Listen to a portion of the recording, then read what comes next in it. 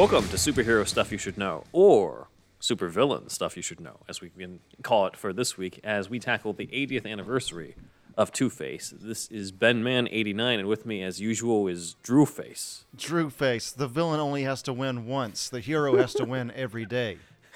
I should have given you my coin. So there you go. And only once, baby. And returning to our show is one of our recurring guests. I may be the man who knows too much about Batman, but he's for sure the man who knows too much about Harvey Dent and Two-Face. It's John Hefner from About Faces. Welcome back. Thank you so much for having me back. This is a really exciting one. Yes. 2022 is the 80th anniversary year for Two-Face, and we're finally here to talk about the man who never got to play Two-Face, not counting the Lego Batman movie, and that's Billy Dee Williams. And so here we are, the Billy Dee Williams Two-Face, The Unmade Plans is going to be the episode for this week. And we've actually, just to give the audience some behind-the-scenes info, we've been trying to do this episode for a while. And it's not John's fault. It's not Andrew or my fault. The fault, in a way, lies with DC. So I wanted John on the show to talk about this way back in February. You don't say. DC's had a lot of internal strife. So, yeah, I wanted to do this. Newsflash.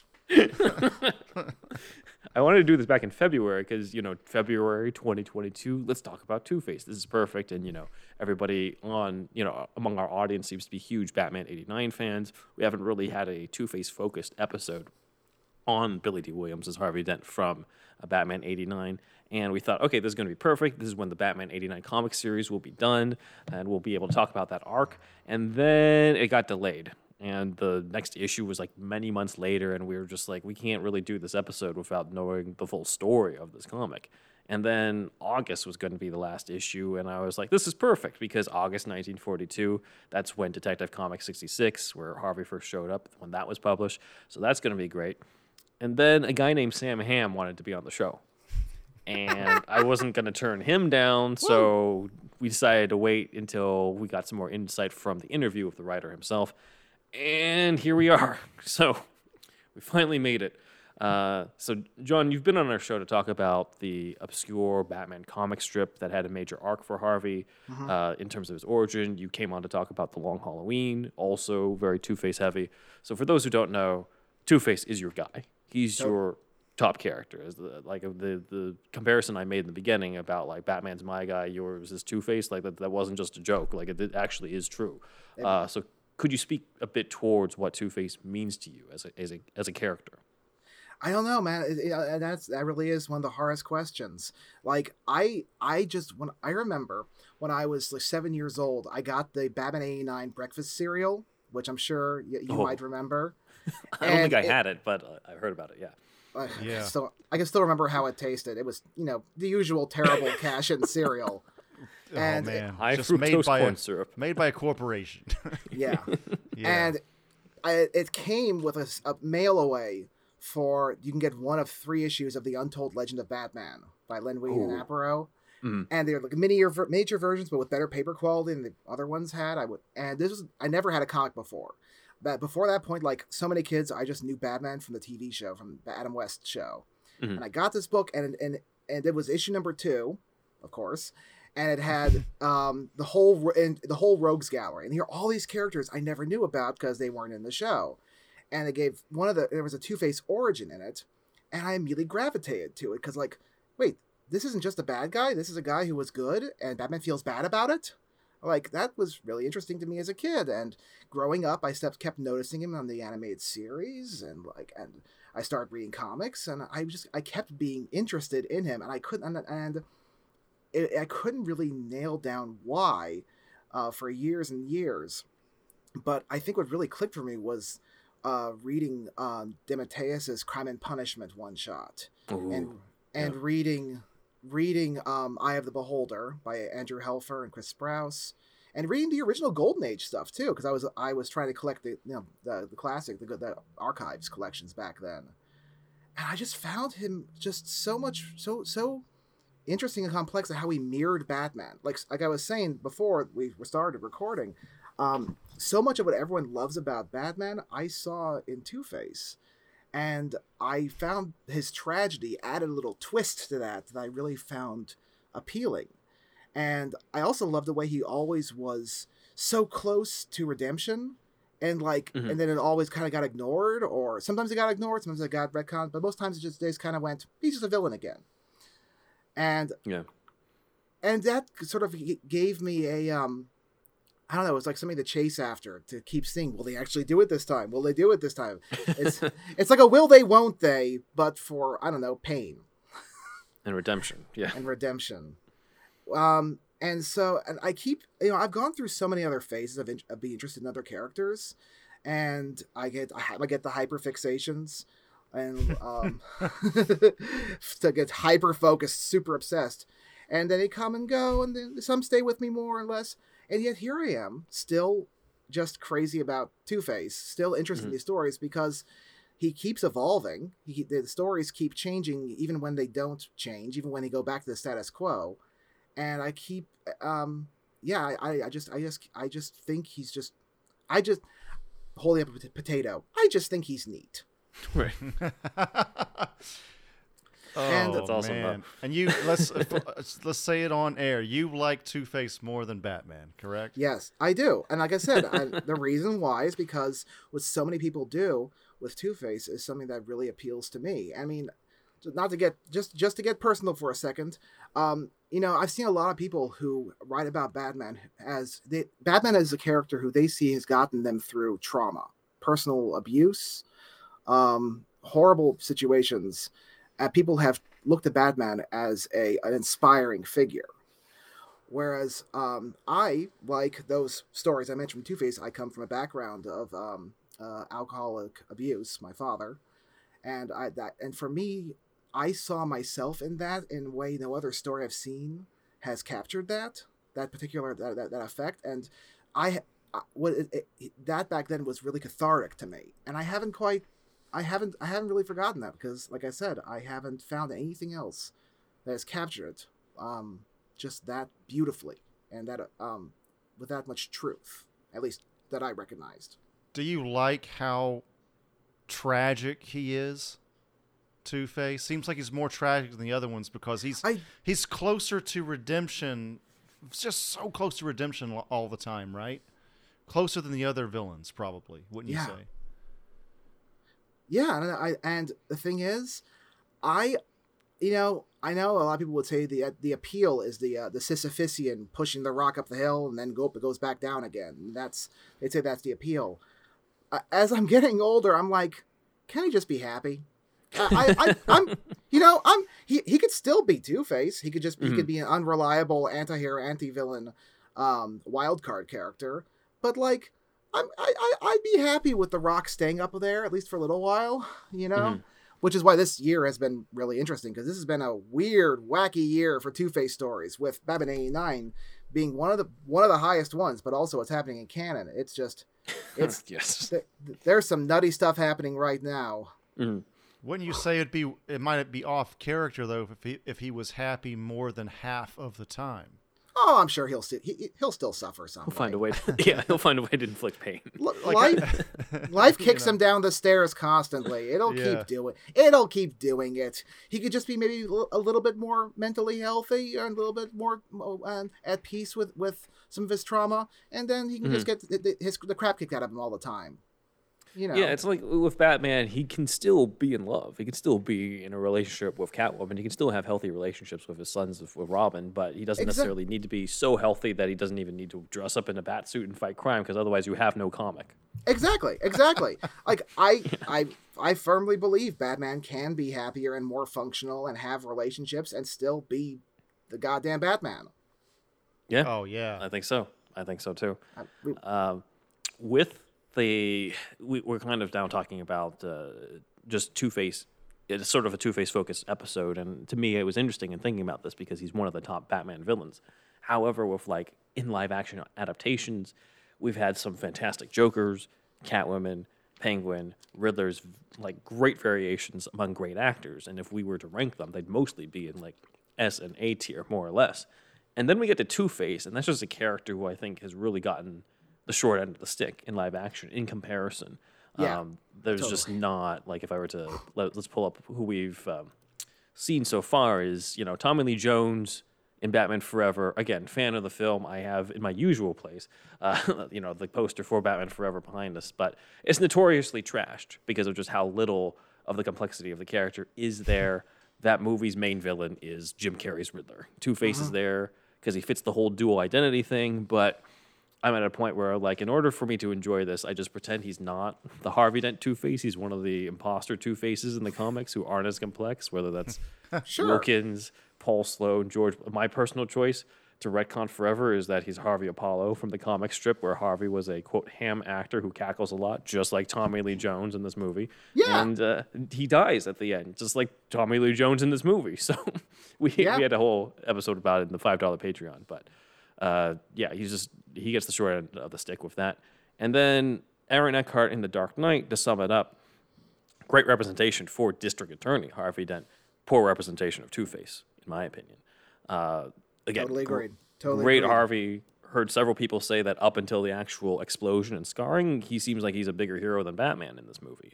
And yet, it was clear that the Nolans don't have interest in Two-Face. They have interest in Harvey Dent and what he represents in the themes.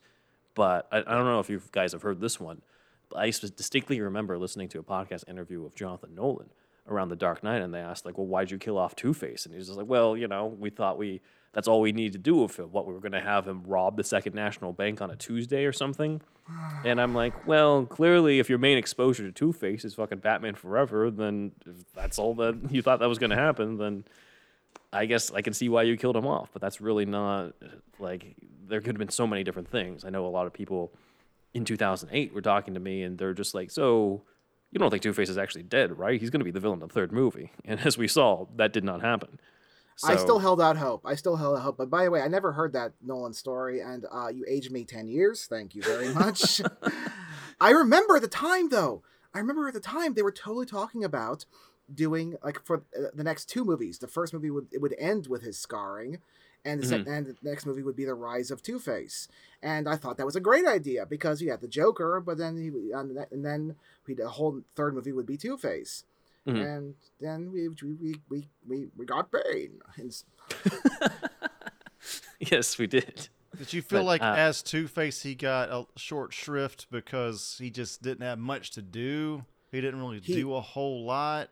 He stopped being. He really stopped being a character and became a plot device. I see. I think that's a good way to put it, because suddenly it's like, okay, I'm not going to go after the guy who actually blew off half my face. I'm going to go after Gordon's kid. I'm going to try to kill this child. I'm like, well, wait a minute. Right. That's true. That's true. Yeah.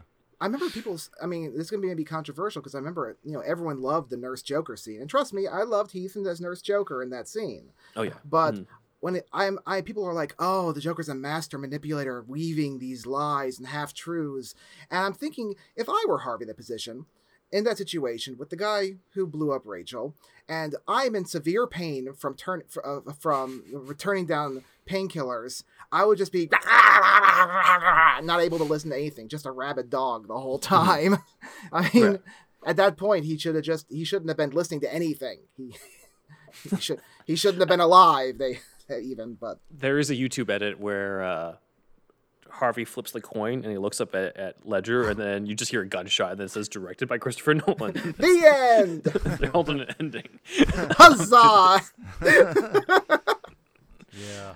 But yeah, I always thought, like, is this how he's just gonna listen to Joker and that's how he becomes Two-Face? But again, like, great Harvey and stuff. It's just clear that the actual Two-Face as a criminal, as a villain, they were not interested in that. And I maintain the best movie portrayal for Two-Face is neither of these gentlemen. It's William Shatner in Batman vs. Two-Face, the animated movie. Check that one out with Adam West in his final Batman performance. Like, that is a Two-Face movie, as we've talked about before.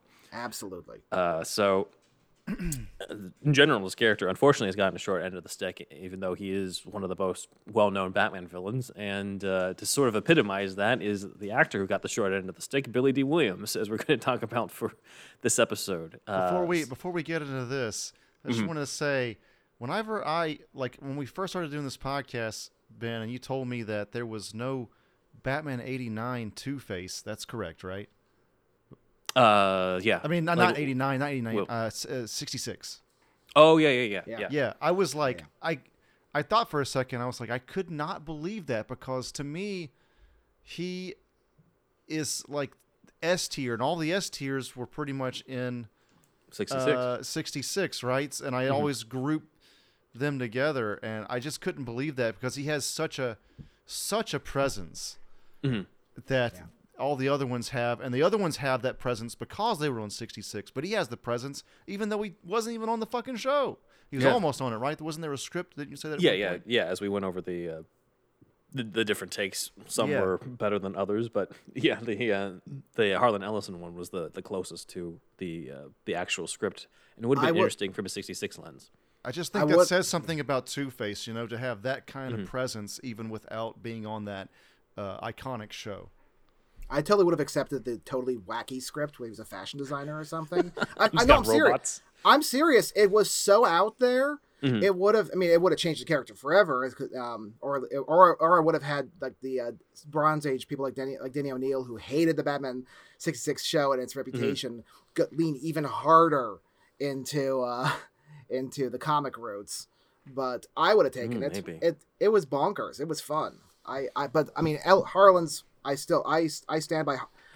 When thinking about my favorite Two-Face stories, I kind of want to include Harlan's 2-page treatment, because he lays out the steps of a perfect Two-Face story and what makes him a great character and what his dynamic with Batman is and how it's powerful. And just these 2 pages of just a cranked out treatment he wrote. Because it's a treatment for the 66 one, you're saying. Yeah, he just an outline, because Harlan Ellison was an old fanboy who actually remembered these stories. That's cool. Yeah.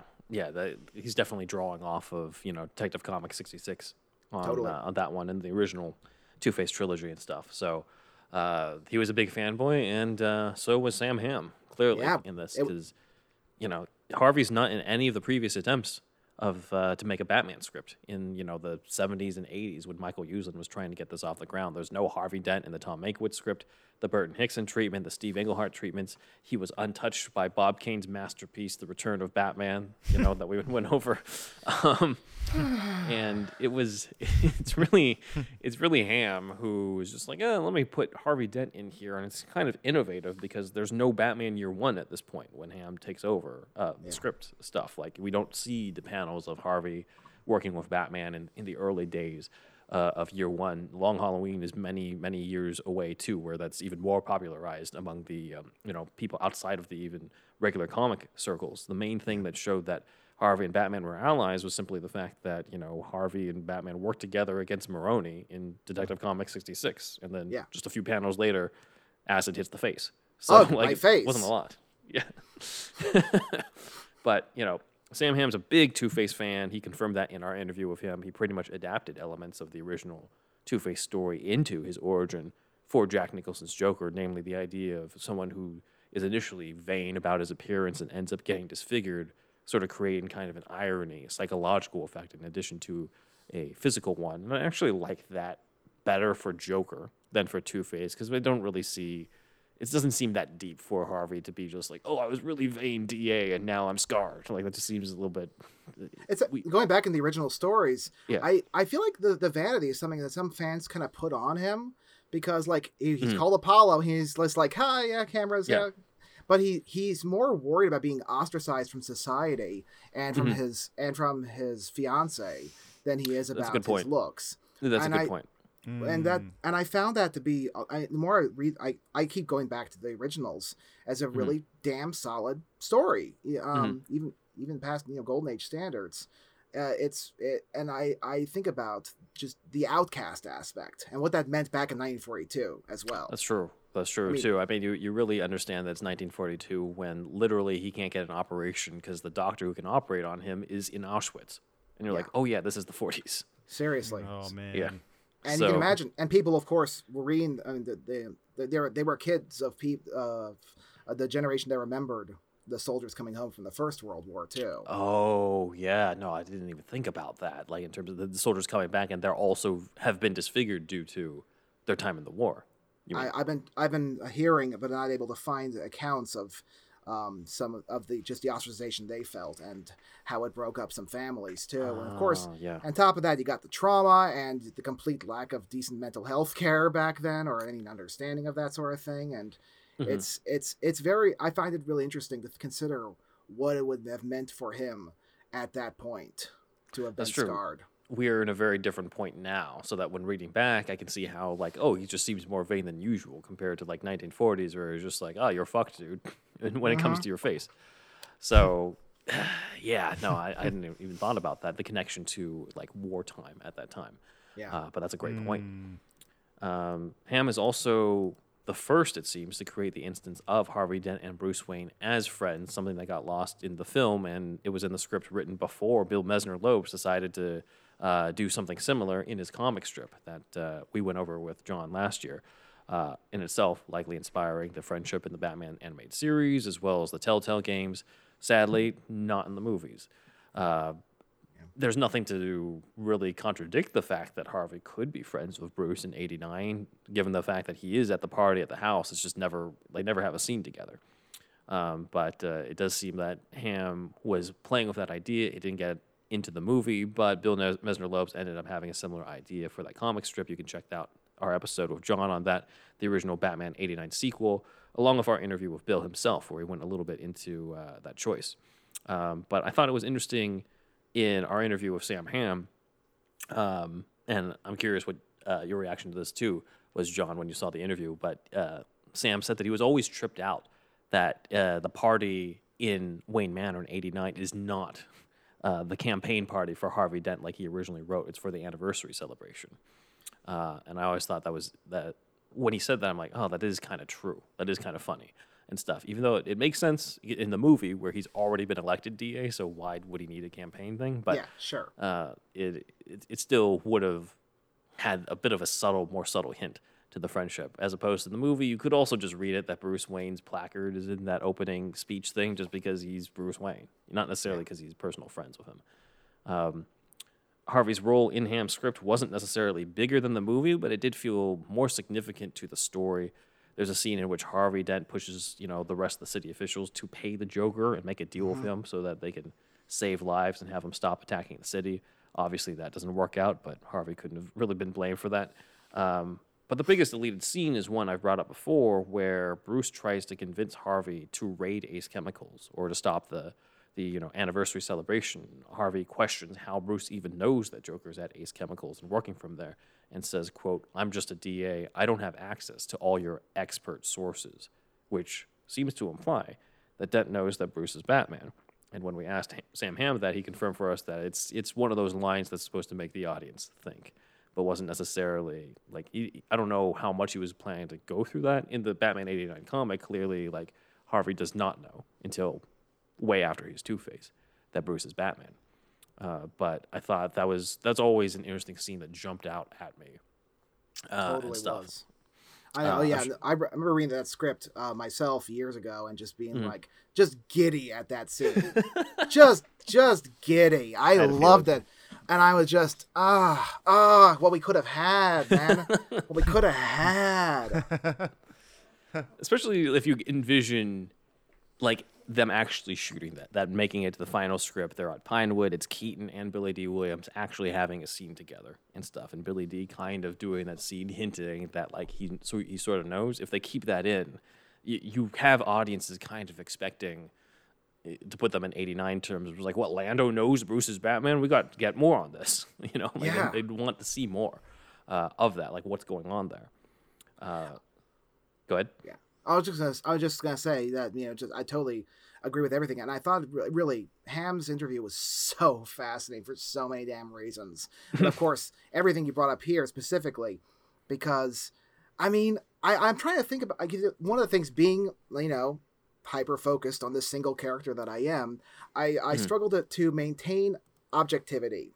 And objectively, I suppose it does make more plot sense to keep the focus for the fundraiser on the whole plot point of the parade. The anniversary, yeah. Sure. Because it takes away from, with Harvey being a Crusader going after Grisham, well, that subplot just kind of only serves for the Grisham subplot, which goes away once Grisham's dead. And then it dies pretty quickly. Whereas the fundraiser goes all the way to the end. So I get that. But on the other hand, grr. Of course, you would want more Harvey. Cater to my wishes. Clearly. Let's talk then about the casting, as it's not indicated in Sam Hamm's script that Harvey Dent is black, and it seems like a little bit more common now in 2022 for there to do the whole race swap to be more inclusive. Yeah. But this is 1989, and the main time I can think of where there was something like this happening was Batman 66 with Eartha Kitt as Catwoman, which of course carries over now into like Zoe Kravitz and Asana Lathan and the Harley Quinn show. And I thought, okay, what can I find on this? And strangely, I can't find anything about Harvey Dent's casting. There are rumors online of different actors who were considered, like Don Johnson apparently, but I don't buy a lot of that, because I really don't buy the fact that they put a lot of thought into Harvey Dent, unfortunately, because this is 1989 we're talking about. This is not the era of the MCU where they cast you in the first movie to hint that maybe you'll be, in costume in the second movie. Or in War Machine's case, they cast you in the first movie and then they hint you're going to be in the costume, but then they replace you and that guy's in the costume. But still, like, I feel like Sam Hamm's the main one who's behind the scenes of this show, who knows Harvey Dent's going to be a Batman villain. And then he tells Tim Burton, who's like, "Oh, that's cool." And then Tim Burton tells Billy D, and then that's pretty much it. Like, I don't think there's a Warner Bros. Exec being like, sequel potential. Orlando's the villain of the next movie. Like, I don't think anybody knew that. Well, like Ham was saying, they weren't really expecting it to be a blockbuster. That too. But and also Harvey wasn't known by a generation of people who the mass audiences. So he was a blank slate for most people. Hell, he was a blank slate for a lot of comic fans too. He was pretty much just known by the hardcore Batman fans at that time. But he was a blank slate. They could have cast pretty much anybody, and no one would have pointed out or complained. Everyone's so focused on the miscasting, air quotes if you're listening, of Keaton and Jack's sheer star power. So yeah, they could have done anything they wanted with him, and it's interesting that what they went with was Billy D. Williams, and that was super interesting, and obviously it is still interesting because that's what we're talking about. Right. General public at the time did not know who Two-Face was probably either, right? Because he was not in the 66 show. Exactly. No. So like there might be if the average theater in Batman in 89 watching this movie, there might be like two people in the audience who are just like, Harvey Dent, and then everyone else is just like, cool, it's Billy D. Williams, he's in this movie. It's like the nerds who in watching Batman Forever, you'd hear a titter of one or two people when they'd mention Metropolis. Oh yeah. And now there'd be a couple people going, I know what that is. I think now people who might be watching 89 for the first time, let's say that they've seen the Christian Bale movies and now are watching, going back to watch the older ones, they're going to have more reaction now than people did in 89, because they're just like, oh wait, Harvey Dent, like that's in the Dark Knight movies. There was a Harvey Dent in this one too. That's cool. Like that's the reaction that we get. But in 89, it was probably more reacting to Billy D. Williams, if anybody, in terms of like, I know that guy, but not necessarily the character he played. Yeah. So that's really interesting. Again, he's a very early like Easter egg hint at the sequel type role, even though he didn't actually get to play the role in the sequel. Billy D is on record saying he only had a one-picture deal for this. Like he did not sign a multi-picture deal, which makes sense because they did, like John said, and as Sam Hamm mentioned, they didn't know that this was going to be a hit. Yeah. This was a risk for them. It was not guaranteed there was going to be a Batman 2, which is insane these days when there's like a million different Batmen on screen right now. But it wasn't guaranteed at all, and I think there was just kind of general hope that like maybe at some point we'll bring this character in, and I think Billy D was hoping for that. When he got the part, he knew at some point that Two-Face could be on the table, but there's all these rumors and talks about like his contract getting bought out and stuff, and he's on record being like, no, I fulfilled the contract. It was just that one movie for 3 minutes of screen time. That's it. And Schumacher also saying that he just couldn't visualize Billy D. Williams as a villain. He saw him as a lover, as a hero. Mm-hmm. Yeah. And he got that quote too. In terms of seeing him as like, I saw him as a hero, as Clark Gable type of thing. And so he just never really considered Billy D for that. And I think in the lens of 2022, people are just like, wait, so he replaced a black man with a white man? That's racist. But I'm just like, well, if you look at the lens of 1995, Schumacher, kind of having an idea for a Batman villain for his friend, Tommy Lee Jones, who he just worked with on The Client and stuff. And again, even now, today, Harvey Dent is still a white man in the comics. So, like, it's not really that much of a stretch for him to consider an actor whom he already worked with for a role that maybe a lot of people, especially in 1995, didn't even remember was played by Billy D. Williams in 1989. Yeah. So Schumacher was kind of a reboot anyway, right? I mean, yeah, like not even to Michael defend Uslan, that casting too much, but yeah, But even Michael Uslan has said that he's never really seen the Burton Schumacher movies as part of the same like universe or continuation off each other. I think it's easy to say that there's a Schumacher verse, right? That's just different. Yeah, at this point, and I think it became solidified once this came out. Once the comic came out, it's called Batman '89. It's got Billy D. Williams as Two-Face. It's got a different Robin. Like we were holding our copies up in front of the camera. Oh man, I don't have it. I here, Karate Kid. This is what we got. Here. Nice, Cobra Kai. Cobra Kai, baby. Cobra Kai never dies. Yeah, I mean, at the time in the '90s, it was originally meant to be a continuation. In some ways, it's just, again, I just don't think people were just not as into continuity of different movies as before. Like we had The Bachelors on for our podcast, and not once did they mention like we wanted to honor Billy D. Williams in this role. Man, I don't think they even remembered Billy D. Williams was in that role when they wrote it in the first place. Because again, it's a different time. We don't have fan wikis in 1990s saying like, oh yeah, Harvey Dent was in this movie. This just didn't happen. If people noticed him at all, it was because he was Billy D. Goddamn Williams. Exactly. They would have noticed him from, of course, Star Wars, but he was, famous for other things.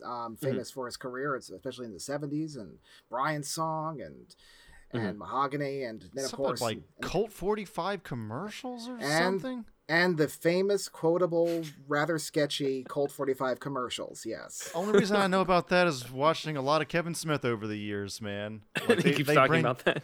They bring that up, dude, because that's stuck in people's minds. It's a little bit before my time, but I'm aware. Well, it was an effective ad campaign then. Yeah, yes, definitely. Clearly. Yeah. Definitely. I literally, when I was trying to do a deep dive on Billy D. Williams stuff, because I was so excited, waiting for the next issue of Batman '89, I went, I need to watch Billy D. Williams stuff and get into it. I literally tried to find Colt 45 and could not. I could not. Has it just been taken off YouTube? Well, no. I mean, no. The ads are there. I meant to actually drink it too. Oh, to just, get the full experience. You wanted to you were gonna buy it. You should. Oh, if you just had that while you're reading a Two-Face comic, like, oh my god, this is the life right here. One of the most recent issues of Detective Comics, he was seen drinking a Bombay Dry. And I was intrigued by that because Bombay Dry is the gin that's, a step beneath the famous Bombay Sapphire. So I went, I am the highly suggestible type. I will try that. And I had one when the next issue came out. Wait, so what drink do you think Two-Face, or do you know Two-Face drinks? What is he like? Oh man, if you're asking this sort of thing, honestly, it's hard to say. Because I still, like I said, I love the backstory of his father being an alcoholic. Oh, right. Okay. And every so often we see stories with Two-Face drinking. And, when I was younger and I tried rebelling again, I tried being, a straight edge Captain Buzzkill, judging everyone for having a good time. I didn't want Two-Face drinking. I didn't like that either. But I've loosened up since then, obviously. And because I had a Bombay Dry. And, don't worry, I'm still very uptight in other ways. Don't worry. Oh, good. And I don't know. I see of course, Aaron Eckhart taking a shot. I think about that, and I see other stories where he's drinking, and I wish more stories would try to grapple with that. But again, this is my personal thing of wishing they would draw from that kind of backstory more. Is that just because not all of them have that. Very few. Like, is he a whiskey guy? Is he a vodka guy? It's a, I like to imagine that we could have Two-Face be the hard liquor type, the burning, the scotches, maybe the gin, the tequilas, and Harvey drinks girly drinks. Like he'll get the daiquiri with the big umbrellas. Right. Uh-huh. That's cool. That's great. Yeah. That's great. It'd be really stupid if that happened in the story, but I'd still laugh. I'd go, fine, I love it. That's great. Yeah. I'm not saying it's a good idea. It would amuse me. I forgot. Does Tommy Lee Jones have two different drinks? He sure does, and I wish I knew what they were. But I thought for sure. Yeah, he's just sipping them like a boss who just does not care that Batman just stole his thunder with his awesome entrance. Right. He's got two drinks and sipping them both. Yeah. Showmanship. So, yeah, no, that is a great point about the alcoholism with Harvey and Harvey's father. But as we said, like that's not with every backstory. It turned out not to be part of Billy D. Williams' Harvey backstory, and if we go by the comic, which is very interesting if we get into that, because I was so interested in how he subverted that and changed that. No, for sure. But back to Billy D. I think the only thing I could find about his casting was Tim Burton in the Batman '89 commentary, and I don't know if you've heard about this one, John, or heard it yourself, but. He says, quote, in the commentary, Burton says, quote, "I love the idea of somebody like him because then you could do a black-white thing. Again, the duality thing, which is so crucial to the Batman material. This implied to me partially because, Burton can be very rambly and stuff and not really the most verbose about his ideas. But, like, if we're going back to the original, quote, I love the idea of somebody like him because then you could do, like, a black and white thing. Does he mean, like... literally can do a black and white thing? Does it mean that like when Harvey gets scarred as Two-Face, the other side is white? Yeah, like Tim, what could that? I don't know. I don't know, Tim. Well, that was a Star Trek episode anyway, wasn't it? Yeah, the Frank Gorshin sure. one, yeah. I mean, look, Ham already made it pretty clear that Tim was more of a vibes guy. Yeah. He's good at atmosphere. So it sounds like you're not a fan of this idea, John. No, I mean, look. One thing that made Batman '89 this book so Peanut has an opinion. Good. Oh, hey, I'm surprised my cat hasn't made an appearance yet. We'll give it time. But what made the comic so interesting is just how it really embraced him being black, and did something so interesting with it that wasn't a gimmick. It was so rooted in character and the world building and the city. Code switching, that kind of thing, that aspect. Yeah, I know you like that a lot too, Andrew. Yeah, that man, yeah, it's perfect. That's the kind of thing that's perfect. At least from my perspective, Yeah. Obviously, you and I, we I mean, we are too, limited, like everybody on this show right now. Yeah. Which is also a reason. It's also a reason why I have been and will be hesitant about going too far into reading too much into things, because I would love to have. If this were a movie, there would be so many think pieces. There would be think pieces about it. People would be analyzing the complexity. I believe they would be analyzing the complexity of Harvey's character, his motivation, and how his motivation changed even before he became Two-Face, and his methods, his behaviors, his whole backstory. I think is just so rich for someone better than me to discuss it, better suited than me to discuss it. But because it's a comic, it just sort of I didn't really see much in the way of really good commentary about as deep into that as I really wanted to see. Right. It's just just a few reviews out there, and some asshole doing the occasional video essay on Easter eggs and stuff. Yeah. So, what kind of loser would do that? Some jackass on the internet. Yeah, some jackass on the internet. That's it. Oh wait, that's me. Billy D. J'accuse. Billy D has a few sound bites as well about his approach to the role, saying that he envisioned his Harvey to be similar to politician Adam Clayton Powell, which is interesting. Describing him as kind of a playboy and flamboyant character, and sort of somewhat based his performance off of him. So I thought that was an interesting tidbit as well. It kind of ties into what ends up happening in the Batman '89 comic. And in terms of his role in the movie, again, like it's a very small role. It's like bigger than what you would say call a cameo, but not so big that you would really call it much of a supporting role. He's already been elected DA, so it's kind of implied to be set after November election. He announces he's going to take down Grissom. Obviously, that doesn't happen because Joker takes care of that. Mainly seen in scenes with the mayor and discussing the celebration, trying to keep the festival going despite Joker's threats. And then at the end, he reads Batman's letter about, giving people the signal. So, a big question comes up sometimes, and this is one that you've tackled sort of offline with me, John, in our discussions, but sometimes the question comes up, well, we've seen Billy D. Williams as Harvey Dent, but could he have been a good Two-Face, though? Like, he's mostly known among fans as Lando Calrissian in Star Wars, and that's not necessarily an audition to play a Batman villain and stuff. Like, yeah, he's working with the Empire, but he's not like an out-and-out, Batman villain material and that. And it's not really a question that I had thought that much about until that was brought up, and then you contacted me, John, with just like, hey, you've been looking through Billy D. Williams' filmography, and you recommended a few movies that show off his range that kind of could show that he was capable of playing Two-Face. So I thought we could dive a little bit into that because I saw two of the movies you recommended. The first one being The Final Come Down, a very young Billy D. Williams, as we see here. There was no stash at this time. This is how early it is. This is a very heavy film on race relations. He plays an extremely angry man, an activist for black people in his community, and it's because, it's definitely a different Billy D. Williams than what most of us have seen in Star Wars, where he's just a very smooth, calm, I'm Lando Calrissian, very much he's got most of his shit under control. But in The Final Come Down, he's very much the, young, hot-headed character and stuff. It's really interesting to see. Ferocious performance, fantastic performance. And yeah, really, for sure. It was a real gem. I'm really glad I discovered that, and I'd love it. And I've talked it up to a few of my friends. I'm surprised it's not more well known.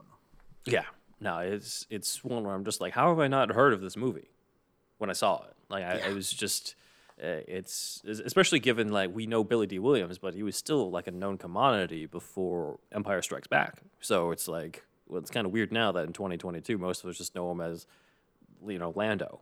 But he had a whole career before he even stepped foot onto the whole Star Wars space. So it's called The Come Down. Yeah, the Final Come Down. Final Come Down. The Final Come Down in what year? Looks like mid-70s maybe. Yeah, 72 or no, actually it was 70. It was 71, I think, thereabouts. 1972 is what I found. 72. Yeah. Okay, cool. So 1972 for that one, and then the other one we've pulled up is Mahogany, in which he plays a guy running for office who at one point gets milk thrown on half his face. Yep. Kind of foreshadowing. And snaps. He snaps. And snaps, of course. Wow, that's really perfect, honestly. Yeah. He's so smooth, and he's cool, and he's righteous in that, in that he was just totally a crusader for reform. But then he gets the milk thrown in his face by hecklers, and he snaps just like the animated series Two-Face.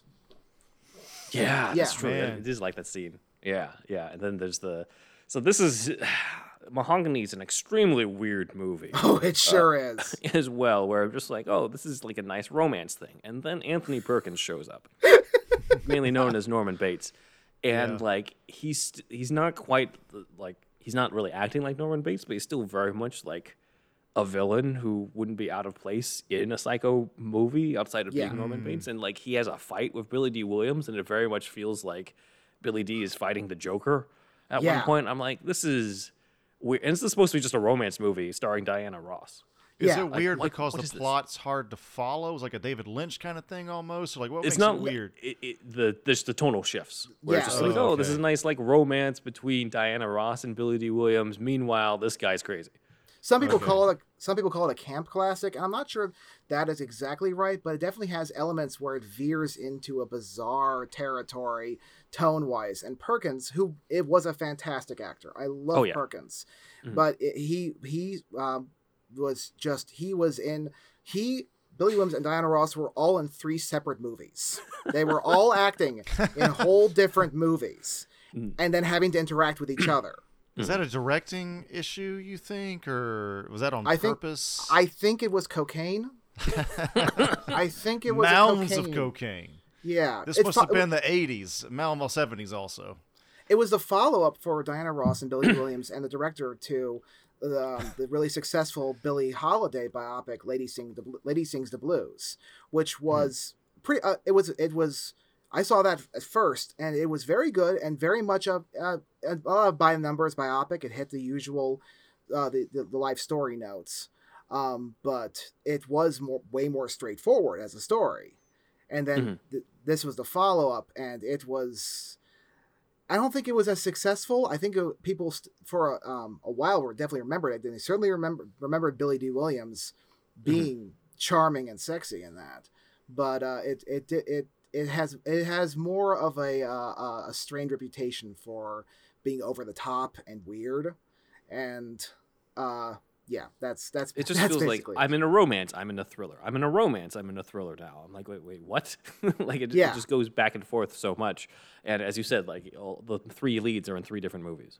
Yeah, it'd be a great movie to watch with friends. You know, to see the reactions as the stuff happens in it. Because it was a trip. It was a with trip. friends and with some Donner Chronic. Yeah. So. Gotta love also, the fact that he's giving big speeches and has his face like this is basically a very foreshadowing of Batman '89 here, with Brian Walker as opposed to Harvey Dent, complete with the the black and white photo of his face behind him, which I know it's a trope of politicians, but still, yeah. I think it's ironic too. I've told this off the air to you, John, but like a lot of the criticism on the Batman '89 comic is that they made Harvey Dent way too political. And I'm like, compared to what Billy D. Williams used to play, like he's always like in the 70s, he's playing activists towards like progressing equality for African Americans. Like that's what he was mainly known for before Lando. The people who badmouthed Batman '89's Harvey Dent would crap their pants if they saw the final comeback. Yeah, I know. Absolutely crap their pants. Every scene is about how black people are getting fucked over. Like every scene is about that. Yeah. And stuff. So I'm just like, what we got in Batman '89 is extremely light compared to what Billy D used to be in the old days. So, after seeing these movies you recommended, I mainly saw these two. I think there were others that you mentioned to me that Billy D has been a part of, but you didn't recommend them as strongly for demonstrating Harvey traits and stuff. But Sam Hamm brought up one called Hit! Exclamation point. Yeah, and Richard Pryor. I was delighted he brought that up because that was great. I love that too. But it's not he didn't get to show off his stuff as much. It was a good intense role. He played a cold-hearted bastard who got shit done, and was manipulative to his own team that he was gathering. It's a good film. It's good and mean, but and that was my first indication of seeing him as a leading man, what he could have done. But then I saw other films, and he went even further, right, even deeper. Yeah, I definitely want to check that one out too because I like the general idea of that one. I think I saw a clip where he recruits Richard Pryor's character, which is. It's very much like, it's Harvey Dent recruiting Gus Gorman from Superman 3. But it's because I'm just like Richard Pryor and Billy D. Williams collaborated. What that seems like an interesting combination. Pryor does some great dramatic work in that, and Lady Sings the Blues. He's heartbreakingly good in Lady Sings the Blues. And it's really cool seeing them play off each other. I'll have to check that one out too. But this is just shows that Billy D had the range when you look at stuff that's not Empire Strikes Back and Return of the Jedi, like stuff that is outside of Lando. Because it occurred to me, I'm just like, well, what else have I really seen him in outside of these like genre, like these big fandom movies? Not really much. And it turns out that like this guy's way more talented and has a lot more acting range than what we saw in either of those roles. So it's a testament that they did actually pick the right guy in Batman '89. Ironically, given the fact that they probably didn't put a lot of thought into it. And and I think even at the time, like that Schumacher quote, I think Billy D. Williams became trapped in his own a victim of his own success for being known for being suave and being an icon of sexiness and coolness and charming, and that I think made people just overlook or just forget that he actually had more range and could do more stuff. And I think he was also pretty comfortable in the roles he was getting too. So he probably I don't know how much Paying off the mortgage probably helped. Yeah, he had bills to pay. He had bills to pay. So while Billy Dee only got to play the role in live action in 1989, that doesn't mean we're done talking about him. We'll cover the truth behind how they almost brought him back in the sequels after the break. Just wanted to announce that I have a new podcast called Gaming Gaiden. It's about retro gaming. It's a lot about Japanese to English translation. In this first season, it will be 10 episodes each season. First season will be dropping soon, much sooner than I'm on a Recon. The co-host for this one will be Mike Torres. If you saw the ranking, every Superman video game two-parter we did here on Superhero Stuff You Should Know, you have seen Mike before. So yes, if you like video games, if you've been interested in Japanese ever, we're going to be talking a lot about just Japan in general, Japanese cultural differences as well, and we also are going to have a lot of talk about 90s video game magazines such as Electronic Gaming Monthly, aka EGM, so stay tuned for that. So please be on the lookout for Gaming Gaiden podcast coming soon. Ellen, in 15 seconds, what is Nice Games Club? It's our game dev podcast. Steven, help! Game mechanics, accessibility, art and animation, level design, prototyping. Everything that goes into making video games. How's that, Mark? Nice. Listen to Nice Games Club wherever you get your podcasts, or at nicegames.club. Need some adventure in your life? What Mad Universe is a podcast where two guys delve into the history of sci-fi, fantasy, and horror, and the impact it's had on pop culture. Everything's the same politically, but we have ray guns. The actual motive isn't to explore something that's, quote, scientifically possible, or... But neither is Star Wars, and I know there's arguments about that, but I would definitely consider Star Wars science fiction. You haven't read Dune! No, I haven't. You can never be the Kwisatz Haderach. What Mad Universe on the HyperX Podcast Network. What's that? Majestically cresting the horizon as it makes its way into port. Why, it's the brand new HyperX Armada monitors, mounts, and arms. Both the HyperX Armada 25 and 27 gaming monitors come bundled with a sturdy HyperX Armada mount and arm. If you need every split second of advantage when gaming, the Full HD Armada 25 and its 240Hz refresh rate are for you. If you like to soak in the graphical majesty of your gaming, you'll be eyeing the Quad HD Armada 27 with an 165Hz refresh rate. Set sail for HyperX.com or Amazon.com to start making your display armada. HyperX has refined their lightweight Cloud Stinger headset and now proudly presents the evolved Cloud Stinger 2. It still keeps the same rotating ear cups, swivel to mute microphone, and comfort, but now adds 2 years of premium DTS headphone X activation.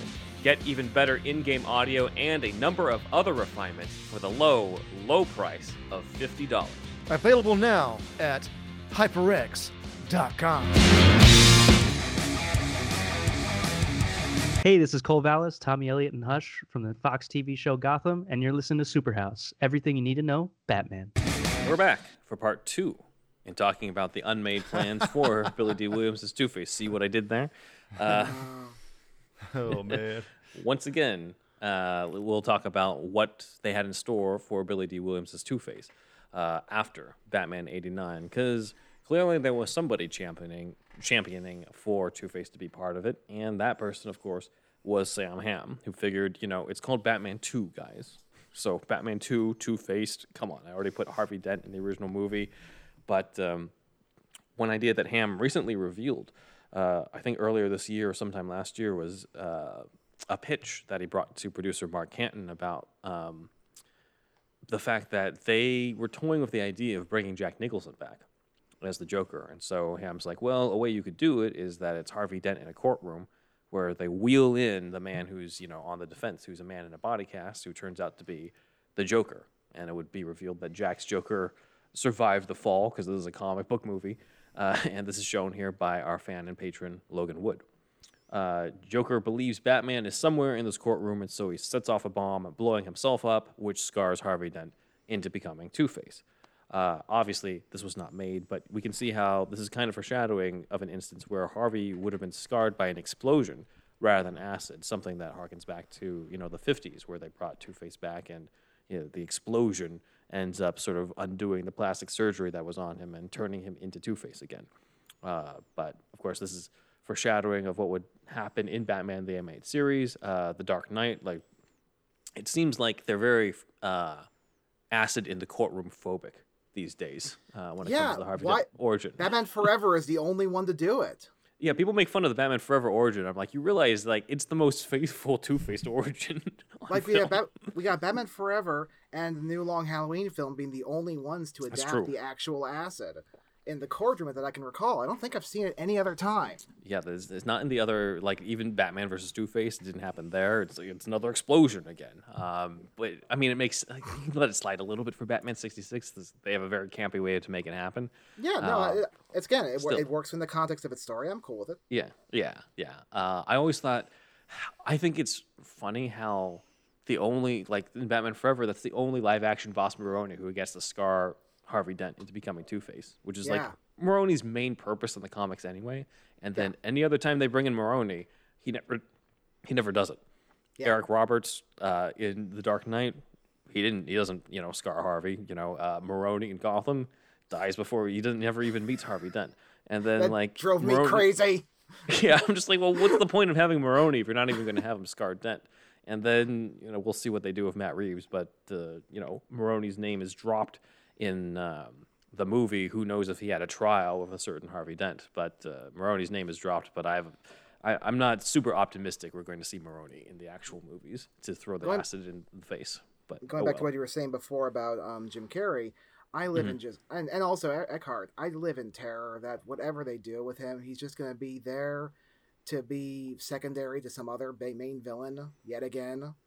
Because you're talking about in the Reeves verse? In the Reeves verse, because I don't think they can resist the idea of having Harvey Dent as the ally against the main villain, and then becoming Two-Face and then becoming a pawn of the main villain. Just like we see getting overshadowed the way he was by Jim Carrey's Riddler and Heath Ledger's Joker. Mm-hmm. I would love to see someone actually embrace him as an actual character in his own right, and a lead supporting character and a lead villain at the same time. Mm-hmm. But I'm not too optimistic. Just because of the nature of just the pattern of this, or because of something specific to the Matt Reeves verse in general. Well, I just mean just the pattern, Mm-hmm. I haven't because we haven't really seen anybody who seems to really embrace and understand what can make the character work as both hero and villain at the same time. Mm-hmm. I mean, I love Tommy Lee Jones's Two-Face in his own right as a late golden age wackadoodle character. I have a blast with him. Yeah, I totally do. And I loved Aaron. It's not Aaron the greatest Eckhart's representation of it. Yeah. Yeah, I loved Aaron Eckhart's Harvey Dent, with some caveats here and there. Obviously, I'm thinking. Right. But I thought it was a great job, and then of course it out the window. So mm-hmm.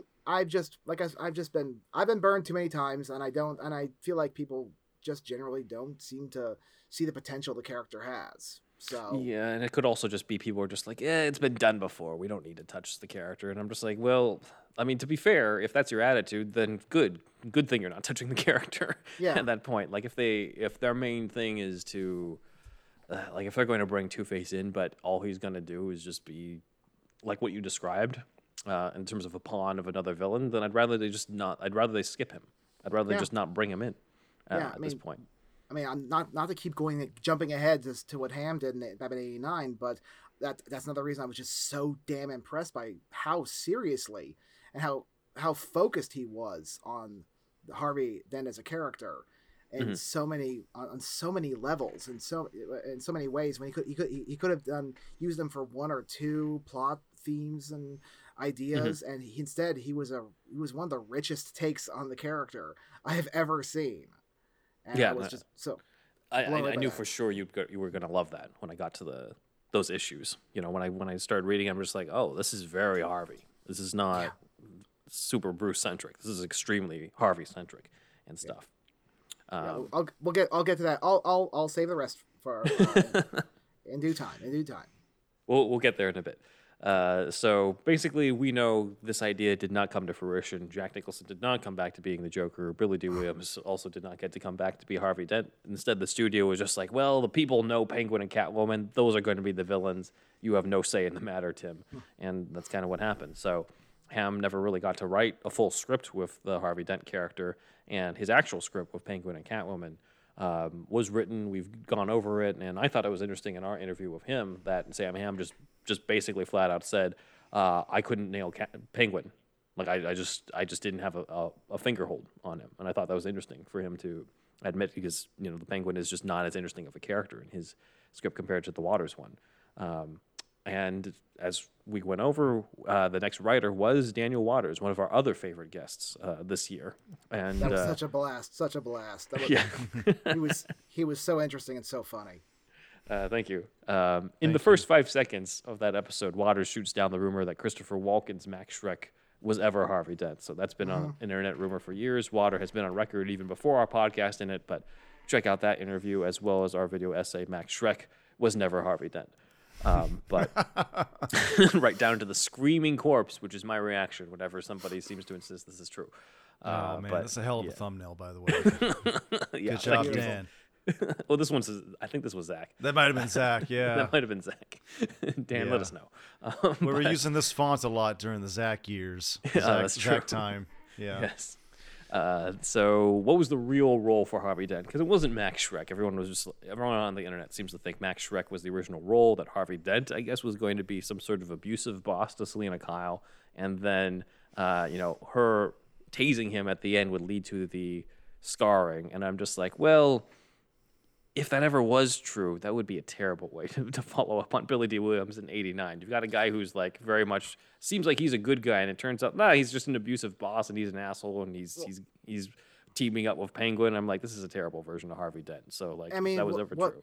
What that does is, unfortunately, what we're seeing a lot with the way Two-Face is being written now, which is, what if he was a two-faced politician? Which we keep seeing, especially lately. It's, what if he was a two-faced politician? So I could easily imagine someone, especially someone who didn't care about the character and wanted to go just with the basic concept. What if we took that Harvey Dent from the first movie and revealed that he was two-faced? Ooh. I could have believed it on that level, even though it's obviously total, an urban legend bullcrap.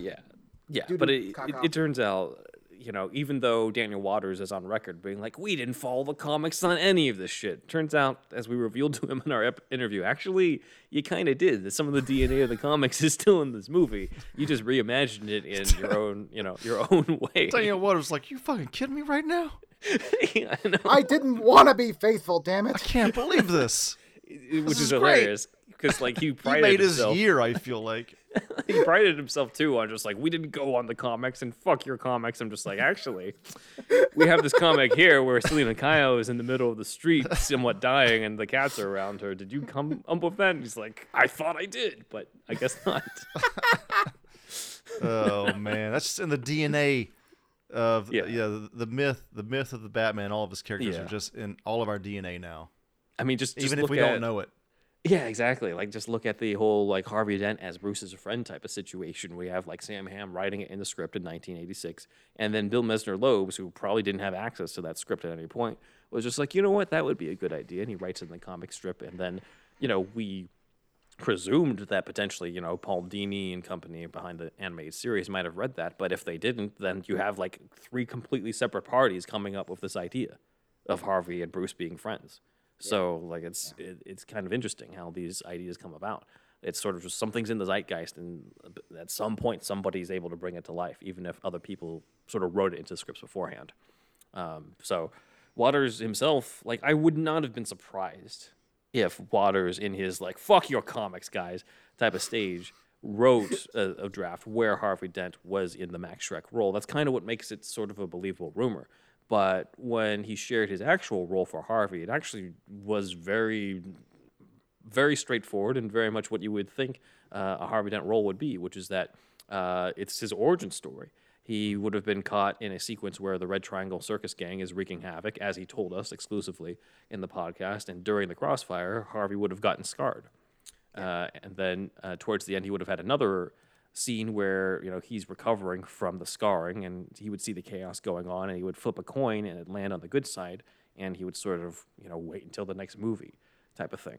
And according to Waters, Tim Burton was just like, or as he did in the episode, the thumb going by, pointing behind him type of thing to throw it out, and he just nixed the idea because it was mainly. It seems like Burton just did not want any connection to Batman '89 outside of Keaton, Michael Gough, Pat Hingle, and the Batmobile, and Danny Elfman's fantastic theme, of course. So like it's kind of it's unfortunate, but it also would have really shortchanged Billy D. Williams' Harvey Dent to Two-Face transformation if they were never going to follow up on that, and we wouldn't have had this comic to talk about either if they already took care of that. So Batman Returns went without Harvey Dent, which leads into the third film. Again, internet loves to say that, this is where Tim Burton had a whole script written. He contracted Billy D. Williams. He had plans for Billy D. Williams to be in a third film called Batman Continues. Again, this is all bullshit. Batman Continues is just a made-up title. The person who wanted to bring Two-Face into this movie was not Tim Burton. It was Joel Schumacher, and he already wanted Tommy Lee Jones. As we talked about, the idea that Billy D was literally involved with any sort of Batman a third Batman film, a Batman Continues, all that is a myth. And it was down to the Bachelors, who we talked to on the podcast, who came up with the Two-Face for that movie. And a lot of people feel like Billy D got screwed over by all this, but to be honest, I can't see Billy D. Williams as the Two-Face in Batman Forever. I don't think he got screwed over. I think he dodged a bullet. Yeah, I know I actually should have watched. He did one movie that was a secret agent parody. I think during like the height of when after Naked Gun came out, and those kinds of films were hot. He did. He did one. I already forgot what it was called. It was something like Secret Agent Double Cool or some title like that. And I should have watched that to see what his comedic chops might have been like. His bigger, what he might have done. But yeah, as much as I have appreciate his dramatic range, I am not sure he could have. I mean, then again, I'm not sure I wouldn't have been sure Tommy Lee Jones could have pulled that out of him. So what do I know? What do I know? Like, I mean, I know Tommy Lee Jones was not happy at least being there with Jim Carrey, but he's not sanctioning the buffoonery. Yeah, exactly. I'm happy he brought as much as he brought to that. He didn't sleepwalk through that role. He brought everything to it. God bless him. God bless him. Yeah, why won't you just die? Yeah, again, I don't see Billy D. Williams doing this, and if he was, I think people would have been weirded out. They would be like, wait, so this is why he was in '89? Like, I think it won out. Like, I think it turned out the way that it should have, honestly, in the script. Yeah. I mean, you bring up the clients thing. Yeah. At that point, the movies were also doing that thing that the show did, which was, let's get big name stars. That too, yeah. And Tommy Lee Jones was, hot off his Oscar for The Fugitive? Yeah. I remember he was when he showed up at the Oscars. He had his head shaved, and it was a whole thing at the time. Yeah. I think it was for a role, or he wears a hairpiece or something. And Wizard Magazine, when they announced that Tommy Lee Jones was with Two-Face, had a picture of Two-Face saying like, "He'd better have hair when he plays me." He did. It was purple. So it also makes sense that you get Tommy Lee Jones because Billy D. Williams' star was kind of falling by that point. He was doing more and more direct-to-video stuff and TV work.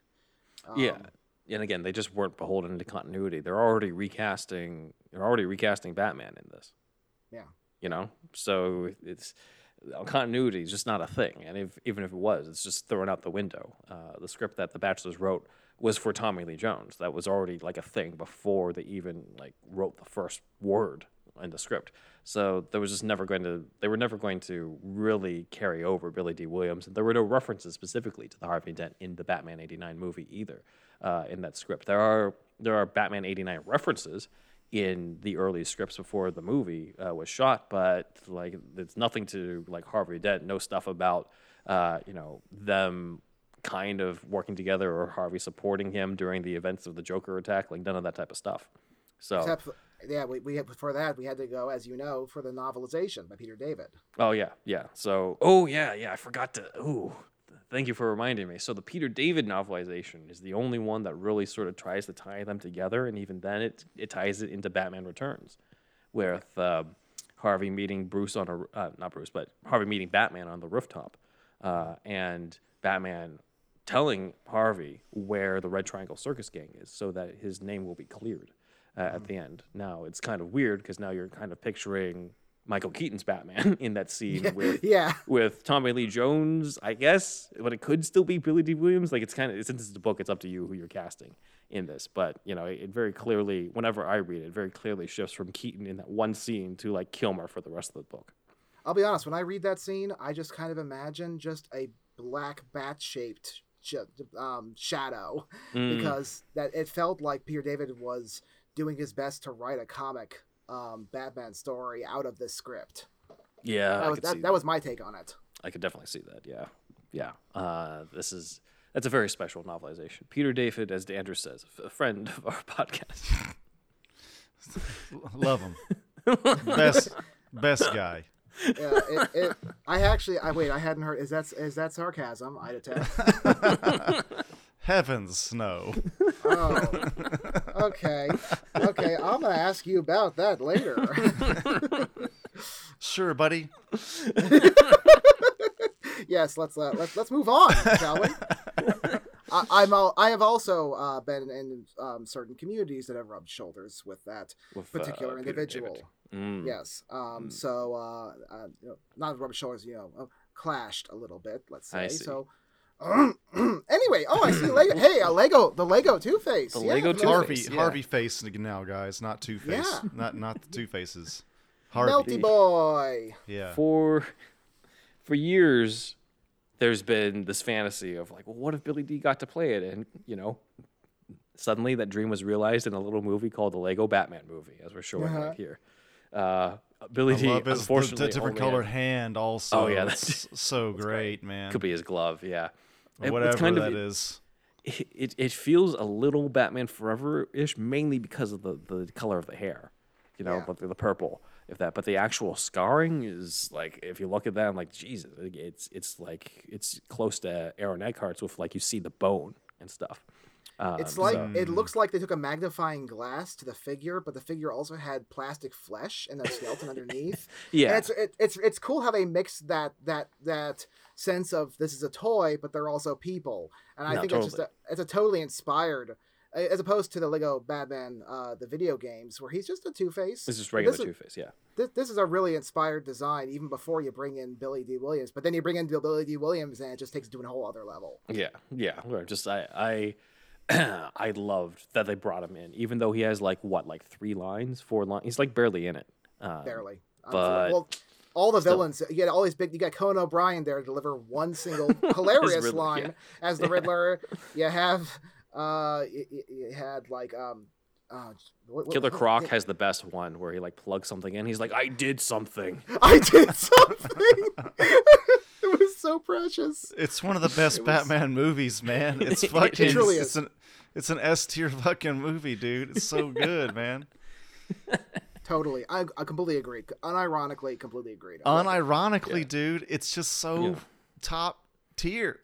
We were ranking in our $10 Patreon. We were ranking the different Batman themes, and then I was just like, I should probably include this one, which is the "Who's the Batman" song in the beginning. That Batman sings. Beginning was so and good. And we ranked it as high as the Elfman and the Neil Hefti Batman theme. It was an S tier theme. You kind of have to, dude. It's just that good, man. It beat out all the Hans Zimmer Batman themes. I stand by it, man. I just stand by it. I do too. It's so good. I ain't gonna argue. It's one of DC's best things in the past 20 fucking years. It is. So 2021, we finally get the continuation that we had wanted to see in comic book form, which is the Batman 89 comic series with Sam Hamm on writing duties. Joe Quinones doing the art, and I told Sam Hamm in our interview, but Harvey Dent was really the best part of this comic to me. So let's dive into it. Spoilers, of course, for the Batman 89 comic, though if you are a listener to this podcast, you've probably read them at least twice already by this point. So in this version, Harvey is engaged to Barbara Gordon, who's kind of modeled off of Winona Ryder, which may seem like a stretch in real life considering how young she was in the 80s, but since it's a comic where the characters are shown at different ages, I think it works. And while it's not a pairing I'd opt for in current continuity, of course, with Two-Face and Barbara, this is a reimagining where Barbara is an adult cop. And it kind of works to tie her into the story, I thought. So, like, it was... I didn't hate this choice and stuff. I think the classic is always going to be Gilda Gold. And I know you're a fan, John, of that. But, it's a lot of the times in these adaptations, the characters who are not going to be something or someone end up kind of getting the short end of the stick again. I think it's really interesting to make him be with Barbara, considering the friction he has with Jim Gordon. I think that's part of it, yeah. And that brings in a different dynamic, which I'm just glad it wasn't another Bruce Wayne love triangle thing happening with Harvey being the odd man out, the way we had in Dark Knight, and also didn't that also happen in the Telltale Batman game? Telltale one, yeah. Yeah, with Selina. Yeah, you're telling me you didn't want it to be a scenario where Batman wanted to quit and pass it all to Harvey while also stealing his girlfriend? Like, you didn't think that was going to work? Not really a fan. Not really a fan. Look, I love the Batman Harvey relationship as a friendship, that dynamic. I think that's really important. Having them be rivals, I don't care for that. But this was a really interesting take, and I really liked how that all worked out. Yeah, and Bruce's dynamic with Barbara is very much like Bruce and Gilda or Bruce and Grace in the animated series. There's no love triangle here. He's very supportive. He's trying to be a friend to both in this. So I thought Ham's characterization of the Harvey side of things for this was just very well done here. I've seen some criticism of this as well. Someone thought that Harvey should be more of a playboy, in keeping with Billy D's comments about Adam Clayton Powell and being a playboy figure. But I'm also like, well, it's called character development. Like, even Bruce Wayne is considered a playboy, and he has a girlfriend in every movie just about. So it doesn't bother me. Ham put it in there. I mean, as far as I was concerned, it's in there, like right from the first page or two. He says, "Hey, I'm not bad looking." I mean, I think Ham managed to put just enough of that in there as well to make it work. I mean, this Harvey is juggling many roles at once. Yeah, and I could see him and Bruce in the old days, when they're younger, going on like double dates, to keep with the two theme and stuff, and going through several different dates and stuff before. Like, now he's older, they're both older, they're settling down and stuff. He's found like the person he wants to be with Barbara, so like it makes sense for this. Ham also carries over his idea that Bruce and Harvey are friends in this. Now we finally get to see, in some form, Keaton's Bruce Wayne and Billy D. Williams as Harvey in scenes together. Keep in mind that it's hard to conceptualize this in the movie because they look like they could be around the same age, but Billy D. Williams is actually 14 years older than Michael Keaton in real life. Billy D. Williams is in his 50s when he plays Harvey Dent in Batman '89, which he does not look at. He looks like he still could be in his late 30s. He looks like 70s Billy D. Williams. Yeah, that's true in this comic too. As well. So like they could have pulled off being childhood friends, even though there's like a big age difference there. But yeah, I think the Bruce and Harvey friendship is something that we're sorely lacking in the live action adaptations. The most that we got in Batman Forever was Tommy Lee Jones being like, "You've always been a good friend," and I'm just like, that's all we get. When I want more. Tell me more. Oh nope, he's dead. Never mind. Yeah, he's dead. So much for that. As we talked about with Dark Knight, they're rivals the whole time, and Harvey just thinks he's a rich douche, and I'm like, okay, well, we didn't get with that either. So, that's more of a Long Halloween's influence. Yeah, I think so too. Yeah. So that for sure is Long Halloween's influence for that. But it's the next time that they bring him in, they better have this dynamic because we haven't seen it on film before. Yeah. So going into some of the more interesting Harvey-centric elements, Harvey grows up in Burnside, raised by the mechanic Jerome Otis, who uses the two-headed coin for a different purpose. In the Eye of the Beholder storyline that we've talked with John about on this podcast, it was one where the coin was actually from Harvey's trauma, his traumatic childhood of an alcoholic father who would flip the two-headed coin as a twisted game for that night. And it's interesting that Sam Hamm, I don't know if he deliberately is trying to switch this. Maybe we should just bring him back on the podcast again and ask him. But I'd listen to it. I'd listen to it. He's great. He's great. Ham returns. Ham returns, yes. It seems that he is flipping the script on this. Now the dynamic is something positive associated with the two-headed coin. Now it's something that he used to encourage Harvey to follow his dreams. You know, as we see here in this comic strip, it's Heads, comic panel. He says, Heads, you grow up to be a big man. Tails, you're nothing but a bum. And of course, it's a two-headed coin, so it's always going to tell Harvey that he's going to be a big man, that he's going to make it, that he's going to make his dreams come true. And that's Jerome Otis being a way better father than Harvey's father in the traditional continuity post-crisis. So as somebody who was like very much, you know, you spoke that how Eye of the Beholder was something that spoke to you in a cathartic way with the whole abusive father storyline. What were your thoughts on this twist, John? What I think makes it so inspired is that this Harvey grows up already in a very difficult situation. When we get little hints of his flashback with his what he was growing up trying to escape, and dreaming of escaping from that and becoming a big man. I think that instilling that hope in him adds a whole different twist to his tragedy, to the impending tragedy we all know is coming. And I thought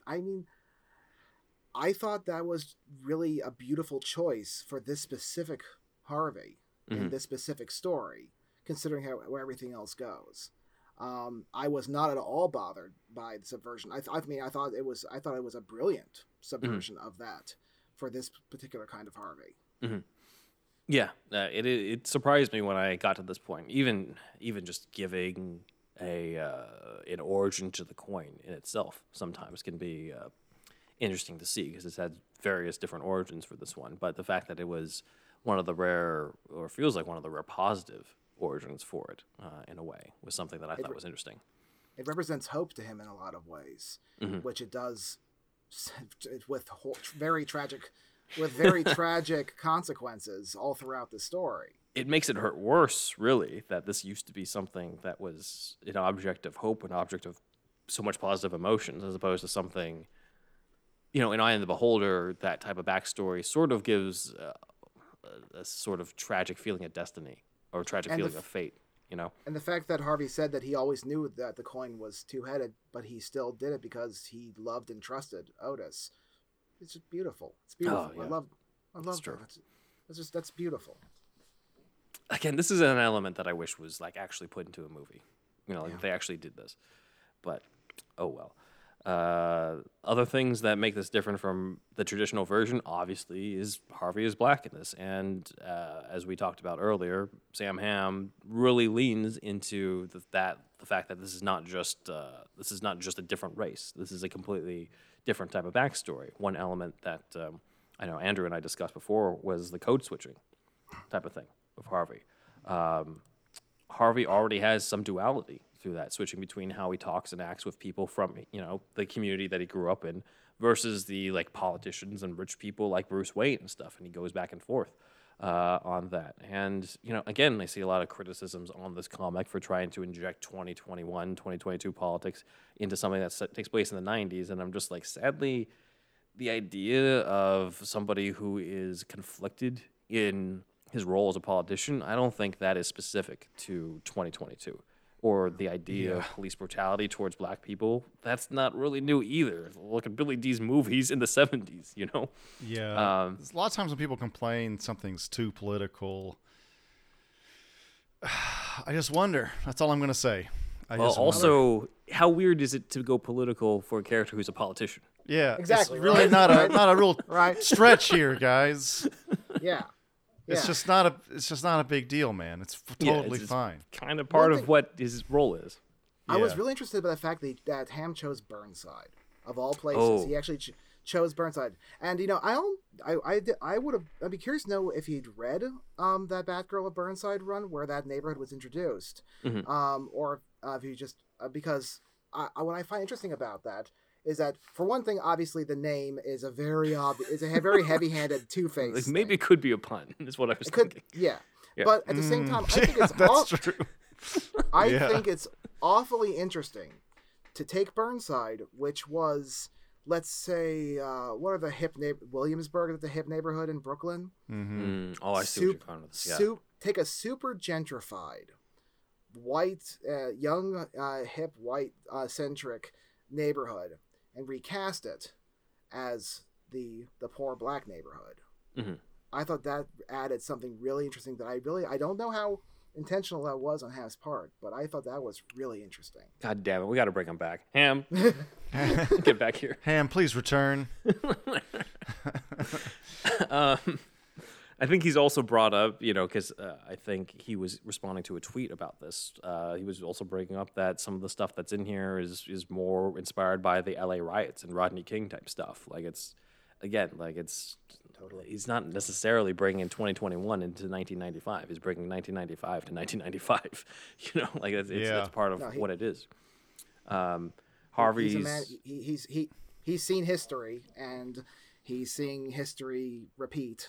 Yeah. Plus, our comics are like ways to discuss ideas and themes and stuff, right? And to kind of tackle difficult stuff. So, at least that's how I see it. So, and that's what kind of brings the whole medium up to begin with, right? So, people that are complaining about that kind of thing, I'm just not like that. I'm not like that. I think it's also one where, if we're looking at it from a character perspective, it for sure deepens Harvey Dent, because he is already split between two sides before he even gets scarred. In this, he's split between, he's technically part of the law and the system, but then, he also sees that people from his community get screwed over by that system, and people from his community also, resent him for it. Like Drake, the Robin of this comic, basically just flat out tells him, I'm not helping you, you're a cop. That type of thing. And stuff that's an interesting dynamic that you're not going to see in regular comic continuity with Harvey Dent. That's not going to happen with between Harvey Dent and Tim Drake or Dick Grayson. It's just not part of that. Not part of their backstory. It's not part of that culture. But that's kind of what's in here, and it just makes it very interesting. Even this panel here, where Harvey Bullock off screen calls him a two-faced bastard because he's trying to support his community, but in the process has said something that goes against the cops. So, he can't please everybody type of thing. He's for sure going to piss off one side when he sides with another. And that's a really interesting dynamic that I think is a lot more interesting than just, he's Harvey Dent, he's going to clean up the streets. Yeah. The end, And while I dislike a lot of the stories treating him as just an ambitious politician that we see more and more these days, I love the way that he's ambitious but also still does genuinely want to do good, and how that conflict within himself leads all the way through the story. And also we see how he pisses off people on all sides as he tries to have it both ways, have it all ways, which I think is very realistic for somebody in that position, whether you're the Billy D. Williams Harvey Dent or if you're the current continuity Harvey Dent. When you're in a political position, you're not going to be in a position where everyone loves you. You're just not. Yeah. Certain people will hate you and certain people will love you. That's just how it is, especially these days. So that's just kind of what it was, and I think it's a very smart take on Harvey. One thing that I thought was interesting, Harvey does not work with Batman in this. He's trying to bring the Vigilante in, making it different from what we'd end up seeing in the post-Year One era with Eye of the Beholder and Long Halloween. It mainly exists as a made-up backstory that Bruce proposes to Harvey towards the end, which I thought was interesting. And then, just like with other adaptations, there is no Maroni in the courtroom. Though at least there wasn't some random character named Maroni as a red herring, because I come to hate that at this point. But Harvey gets scarred due to a heroic act of trying to save Drake Winston from an arson attack in the garage, where he gets rescued by Drake himself and Bruce Wayne, kind of a pseudo Batman and Robin team up before they're in costume together. And during this, he imagines a world where he rescued Drake and came out unscathed and became a hero, and sort of introduces this idea of Dent believing that he's seen some sort of multiverse in some way, and that the coin is like his path towards like choosing his way or to guide him around those worlds, which I'm just like, that's a new take on that. I wasn't really expecting that. That's a really like I would see that take if Two-Face was in a Flash story or something, but in a Batman 89 comic, that's yeah. I gotta admit, this was an idea I was actually thinking about ever since that famous Community episode where they would you've seen the memes with Donald Glover coming in with pizza and everything's on fire. Yes. The actual context of that episode. Oh is, yeah. They're sitting up. A character throws a six-sided die in the air, and we see the multiverse of each different timeline depending on which number it comes up and how it changes things. Mm-hmm. And I thought about, it was one of those silly little fan things I get in my head sometimes. I wonder if Harvey would be creating a new multiverse every time, a split alternate universe every time he flipped the coin. And that's actually, yeah. I had forgotten Denny O'Neil actually played with that in a very weird place. Denny O'Neil in 2010 wrote an essay for a book for one of those for supervillains and philosophy. It was one of those essay books. Oh God, I think I heard about this. Yeah. Yeah. And he came up with this really wacky, whole different take where Harvey Dent is a Calvinist and a super religious guy who admired the Spanish Inquisition, stuff like that. Wait, so Calvinists are predeterminists, right? They believe in fate. They're fatalistic as hell, I think. I think so, but so don't quote me on that. Don't quote me on that, man. Yeah. I have not developed my my Calvinist hyperfixation, but I'll let you know. I'll let you know when I fall into that fandom. But then near the end of it, Denny O'Neil introduces the idea of Harvey realizing that he can tap into other possibilities, other universes with the coin, buried in this really bizarre take on the character for a great philosophical point. Mm-hmm. And between that and the Community episode, I was just thinking, boy, I'd like to see that. I could see that, and seeing it happen here was really interesting. Really interesting, I thought. Yeah. The way, I don't know if you're. I mean, my only complaint about it, honestly, is the fact that we didn't get any foreshadowing. It's suddenly just like, hey, Harvey, remember this talk you heard about the multiverse? I'm like, wait, when was this? Literally, all I would have wanted, because you mentioned hearing some blowhard talk about Schrodinger's cat and going, that sounds like bull crap, but maybe it's a good idea now. Mm-hmm. All I would have wanted was just a single mention, a line to establish that had happened before coming up with this. Seems like Calvinists believe in predestination more than other branches of Christianity. Please correct me in the comments, but that seems to be the case. All right, thank you. Interesting. All right. Well, all right. Then him going from that to flipping the coin for all the other possibilities is. Well, wait. In terms of predestination, then, like, would he really believe in that? Because I feel like he does the opposite with the coin. That is true. See, this is getting real heavy at this point. Denny O'Neil, you might have fucked up. Well, maybe that's just a background and then doesn't really have anything to do thematically. I don't know. That's the problem with so many Two-Face stories. Sometimes the coin will tell us what fate is, and other times it's follow whatever the whims of the coin. There is no fate, depending on the writers. Only morality in a cruel world is chance, like that. Blah, blah, blah, blah. Yeah, exactly. All of that kind of thing. Yeah, because it all depends on what the writer wants to tell with the character at any given point.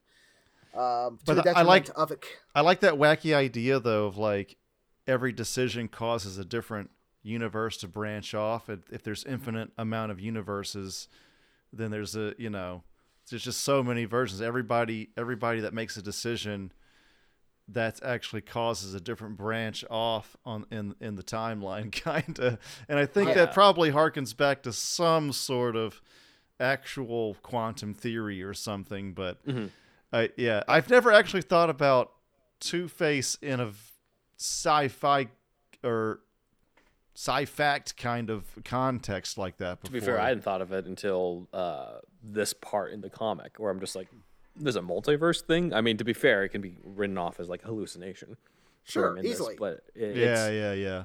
It is one where you're just like, well, wait a minute, why haven't they done an Elseworlds type of thing where it's just like, what if the coin landed on this part in this story? What if the coin landed on the other side in this story? Like, what's, it's all sometimes predictable where he's like got the gun on Batman and lands on like the clean side and he can't kill him, even though he's got him in the perfect death trap. But then well, what about the time where it could have landed on the scarred side and he's in the perfect death trap? Like he's gonna go for that.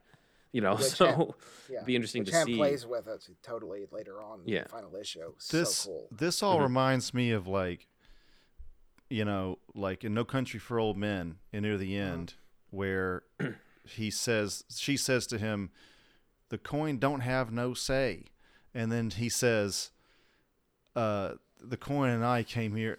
The same thing that brought the coin here brought me here." Something like that. Mm-hmm.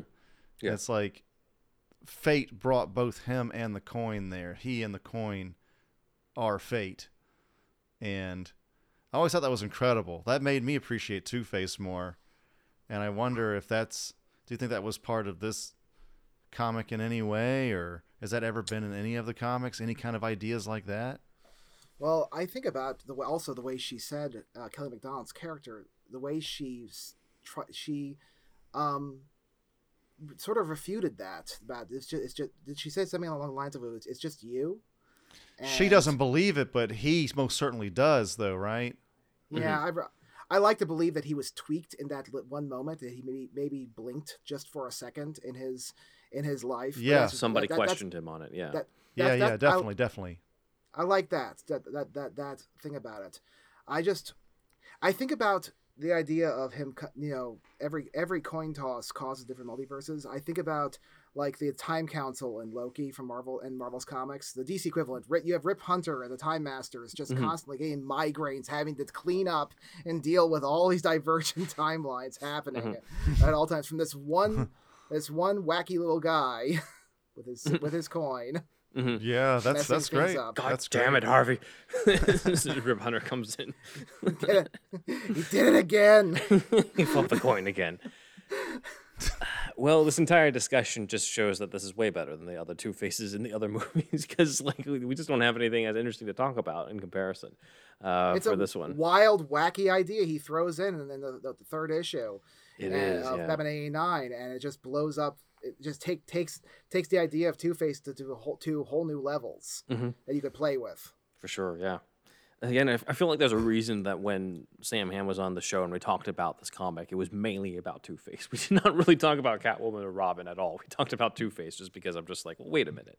Like, I want to, clearly this is where you paid a lot of attention to this, and this is where a lot of discussion is going to come up. So I think it's very evident that this was something that he really wanted to bring to life now in the comic, and he did.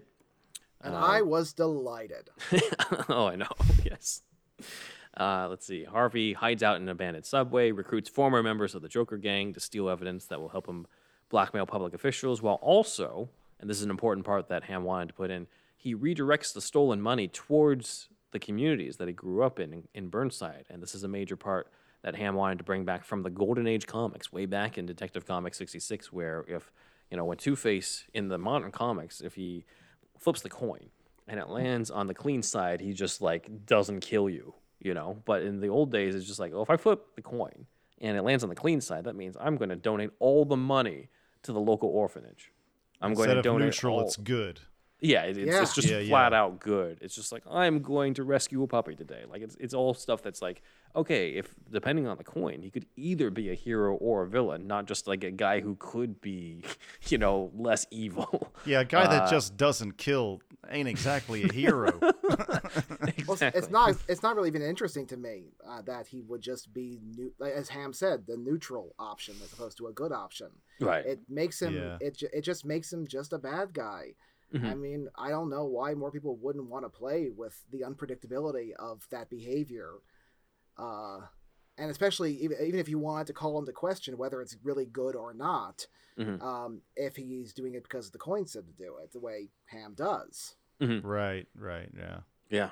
Yeah, for sure. On this, and it just makes him more interesting character, and it harkens back to the original Jekyll and Hyde inspiration origins for this character. It's one where it continues to play with the dichotomy of this, and shows that like there's a lot more to this character than just, as we said, like being neutral. And if I flip the coin, it's clean heads. You'll maybe survive the next 2 hours. Like it's a lot more interesting this way. Yeah.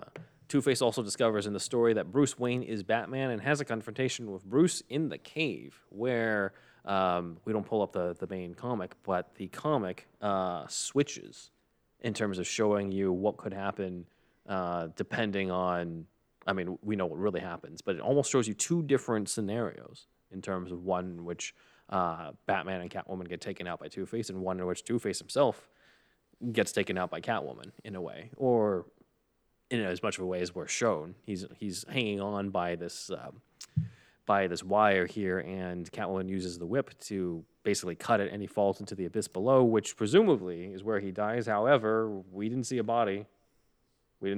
So who knows? Maybe Two-Face could come back. Who knows? Ham also made it clear early on that the injury, he was a dead man walking. Oh yeah, that's it. So I mean, I'd love to survive. Me too. I'm not betting on it myself. I'm just saying. And also, really, I mean, I feel like the poor guy. This is about as happy an ending to him as he thinks he could have. The way this goes. Look at this face here. Yeah, seriously.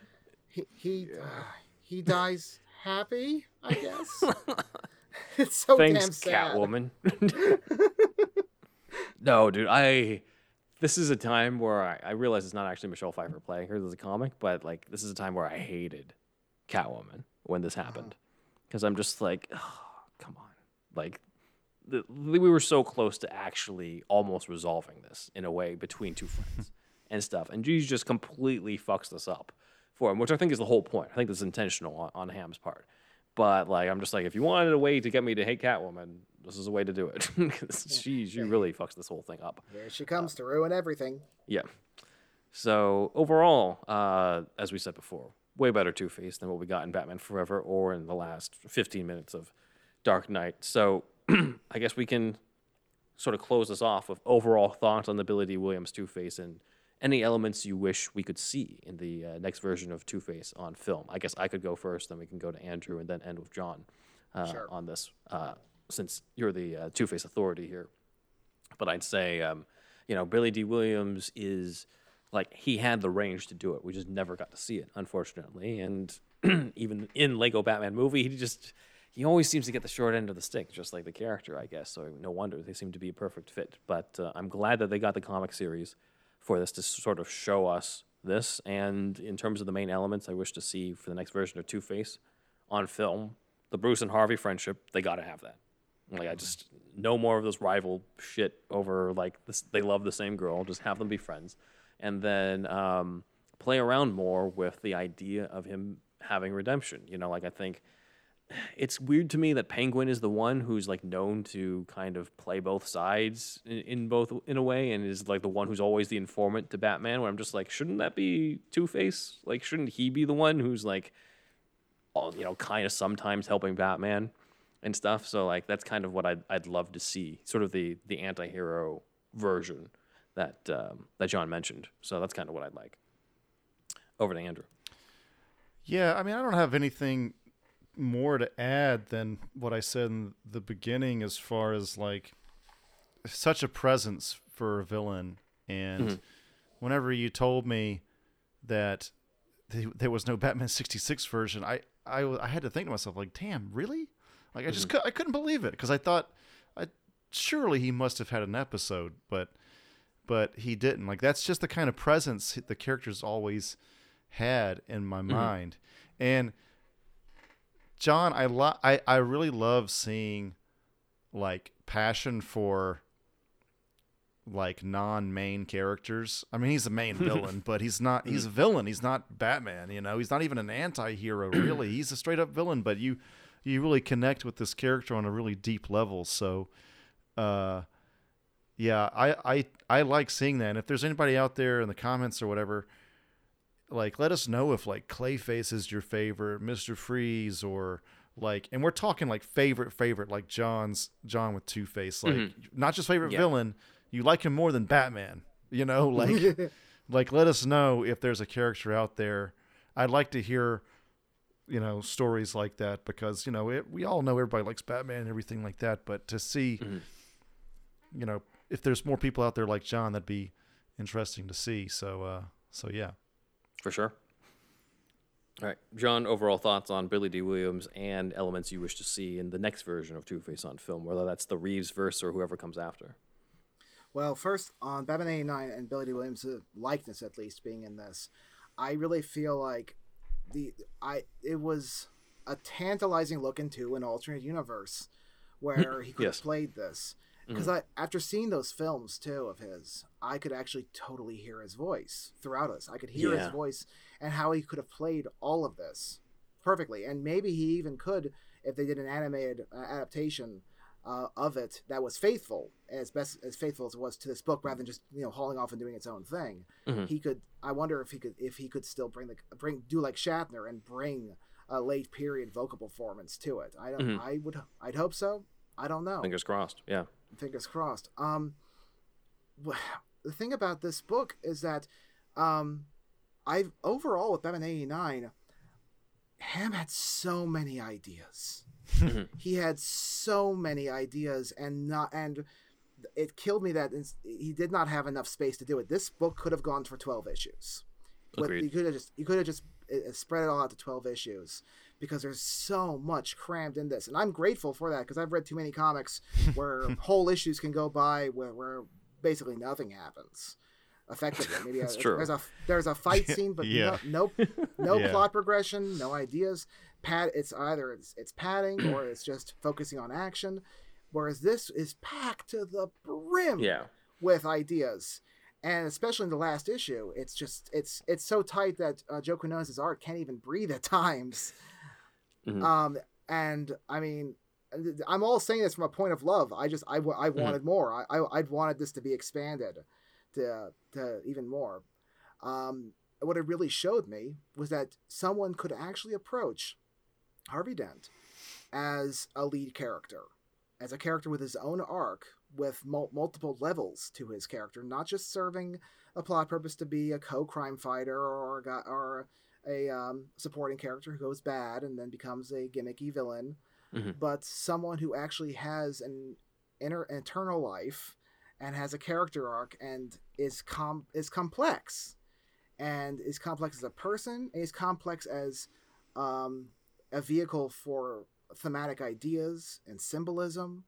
I mean, this plays with so much social commentary and quantum physics, and I feel weird saying, I shouldn't feel weird to still think that you could have a Two-Face solo movie in an era where we not only have the Joker, but we also have the Penguin show coming out soon. Yeah, and there was an announcement as of this recording from Hollywood Reporter saying that there are discussions on a lot of different spin-offs for the different villain characters, some of which were not introduced yet in the Reeves verse, such as Clayface. So and Professor Pig. That was in Hollywood Reporter. I'm less excited about that one, but yes. I'm not excited about it too much, but like the fact that it's in Hollywood Reporter, that's some real discussions being happening apparently about I'm saying that. Clayface, yes. Scarecrow, that's like horror movie villain who's like even more legit. I'm down for those. Yeah. Oh yeah. I have always believed, and I now still believe more than ever, really, that Two-Face should honestly be a solo movie character, because he's a protagonist and an anti-hero in his own right, who even in some of the best case scenarios I can imagine, he's just going to always be secondary to whatever is going on in Bruce's mind at the time. And we are not going to have enough time to really spend with him as a character with whatever ideas they want to explore with his downfall and rebirth and maybe possibly redemption, because it would be about Batman's feelings and Batman's perspective.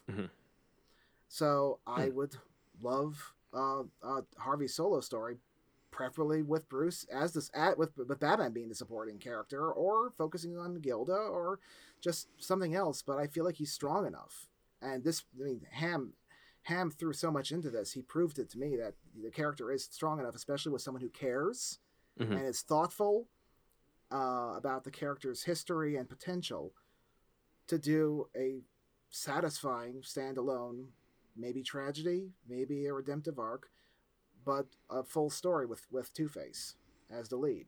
So I'd love to see that again. I all these years I don't expect it, but who knows what Warner Brothers, even with their current situation, if they're truly willing to throw everything at the wall to just crank out stories as main supporting character, the way Sony's doing with Spider-Man, where we're getting a luchador movie about a character who appeared in one issue of a Spider-Man comic written by Bad Bunny. Peter David. Yeah. Oh yeah, it's Peter David again. Yes. Wait, they're making a movie about who again? Isn't he? He looks like a luchador. I'm not sure. He's a luchador. He's going to be played by Bad Bunny. I forgot the name because people are just like, "Why is this a movie for?" He was in one issue, but again, maybe we'll. Meanwhile, see Black Cat has still not shown up in live action except for Felicia Hardy, that bullshit, and Amazing Spider-Man 2. But yeah. They're just state of the world these days. In the meantime, Morbius has his own movie. Let's just and we're getting young hot Madam Web also too. Yep, that too. Yep. Yeah. That's happening, dude. Yes, Sony is worse than WB at times, but that's another story, man. So yeah, maybe they'll if Warner Brothers still has money to throw around at anything, then I will happily take them throwing money at, among the many spin-offs, a possible Two-Face solo project. I'd love to see it dearly. I'd be scared to see how they'd handle it because I've seen him handle it badly so many times. But let's give it a go. Let's see what they would do. I'd much rather see that than yet another version where he's just boiled down, simplified to just one or two supporting roles or being overshadowed by a villain. Just shoot the works. Let's see what happens. That's what I want to see. There's the challenge to Warner Brothers. And with that is super villain stuff you should know. Big thanks to our research assistant Dan for the visuals on this. And as a quick post-credits scene, our patron Logan Wood did this mock-up of Arnold Schwarzenegger as Dr. Manhattan, as potentially considered back when Sam Hamm wrote the Watchmen script. So someone, Andrew asked for audio. If you got a good Arnold impression, give us one of Dr. Manhattan's speeches in the Arnold voice. I'd love to hear that. And we'll put it in the podcast. Incredible. It is 1982 or whatever it is. Insert year. Yeah. Yes. I'm standing on Mars. Yes. So, all right, on to the fan comments. My big blue dick. On to the fan comments regarding an episode where we covered another comic book character who has issues with abusive parents, repressed trauma, anger, duality, inspired by Dr. Jekyll and Mr. Hyde, the Hulk. So, Christian Garcia commented about our talking about how Bruce Banner's name was changed to David Banner in the 1970s show and the whole legend of that, and Stan Lee saying that it was because they said that the name Bruce was too gay. That quote. It's so ridiculous. That makes me crack up every time, man. It's just so dumb. It's dumb, yeah. Christian says the whole name thing on the TV show depends on who you ask, I guess, because Stan Lee said the reason he was given was that Bruce sounded too gay. Again, this is like 10 years after Batman 66 was a hit. Like, don't tell me you can't have somebody whose name is Bruce as the main character. Kenneth Johnson said the reason he changed it was because Bruce Banner is an alliterative name. He thought it sounded too comic booky, and he wanted to get away as far as possible from the source material. I mean, it is one of the most iconic Hulk adaptations of all time. However, it's usually a recipe for disaster when you're trying to stray away as far as possible from the source material. Do you remember when Hasselhoff played Nick Fury? Yeah. I remember they said they wanted to get rid of the white temples for that because that was just too comic booky. And you look at the rest of the movie too. If you like if really, that was the bridge too far. Yes. Christian says, and Universal, as far as I know, only have distribution rights. Marvel does have the production rights, but if they want to make a Hulk movie, it would have to be distributed by Universal instead of Disney. And Disney, of course, doesn't want that. As I said on the show, I don't think it's Universal who is holding up trying to make a Hulk movie. I think they know. They have the rights to it. I just don't think it's from their end that it's not happening. They got the rights to Scar, though, baby. Yes. Clearly. The way they work around that is using the character in other movies. Supposedly the distribution rights will revert back next year, and is the same case for Namor the Submariner, as we'll see in Black Panther: Wakanda Forever. So, all right, next one. Okay, so we put a question out there, and we can ask this to you, John, in terms of like if people prefer the 2003 Ang Lee, Eric Bana Hulk, or do they prefer the 2008 Louis Leterrier, Edward Norton Hulk from the MCU? It looks like our fans are big fans of the Ang Lee version. John Gauthier says 2003 Hulk is still by and large my favorite theatrical version, with 4 people liking his comment here. I know that you've read a lot of the Hulk stuff, John, somewhat in relation to Two-Face, since it also deals with duality and abusive parents and stuff. Do you have your own personal favorite like Hulk movie? Look, I have got to rewatch Incredible Hulk because I saw it in theaters. At the time was I viewed Ang Lee's Hulk with a great affection. I considered it a noble failure. Because he tried playing with comic book layouts and tried also bringing in some weird personal drama and psychology that didn't fit in the comics, but it was his own weird take on it, and also threw in Hulk Poodle as well. Andrew's favorite. And I loved. That's the failure part. The rest of it was noble. That's the main part you remember too. I remember you telling me. Dude, I saw it once in the theater in 2003. I have not seen it since then, so I just really only remember bits and pieces. Yeah, I love the scene with Bana and Nick Nolte in just a dark prison cell together, pairing off, and someone described it as this is a literary theater reference, August Strindberg's Hulk. And I like that comparison. That it was, it was like a black box theater dramatic interaction. And then Nick Nolte literally chews the scenery. He literally takes a bite out of the scenery. I'll go. You just watch me go. I gotta see this again. But then I tried rewatching it a few years later, and I just couldn't get through it. Even my affection couldn't get me through it. So it was better left in the past, honestly, because I remember I think I rewatched it back in like 2012 or so, and the MCU was in full bore, and at that point we were starting to get comic book films that felt like the comics. Yeah. And I felt it didn't hold up as well, even as something I can like on its own merits and appreciate for what it tried to do. At the time when I saw Incredible Hulk in theaters, I thought it was a much more competent, not competent, but a more solid film. Ang Lee is absolutely a competent director. No one can dispute that. Right. But it was a much more solid, straightforward film, and I disliked it on those merits. But I've known plenty of people who love it and think it's underrated, and I'm well past time to give it another evaluation now that I've actually since then read a lot more Hulk comics. I was so into Al Ewing's Immortal Hulk run that I had to go back and try to read everything I could. And I'm in a much better position now to try to appreciate it. Yeah. So I'd like to give it another go. So that's basically where I'm at. Gotcha. We've also been asked by one of our fans, Paul, on Twitter, saying, just listen to this on podcast. Guys, you spoke a lot about Hulk 2003, which is hardly ever referenced. If you guys do end up rewatching it, can you please do an episode/deep dive? I would love to hear more on this movie. I actually like it, and it has an Aussie lead actor. All right, well, cool. I guess the people have spoken. We got to rewatch this movie.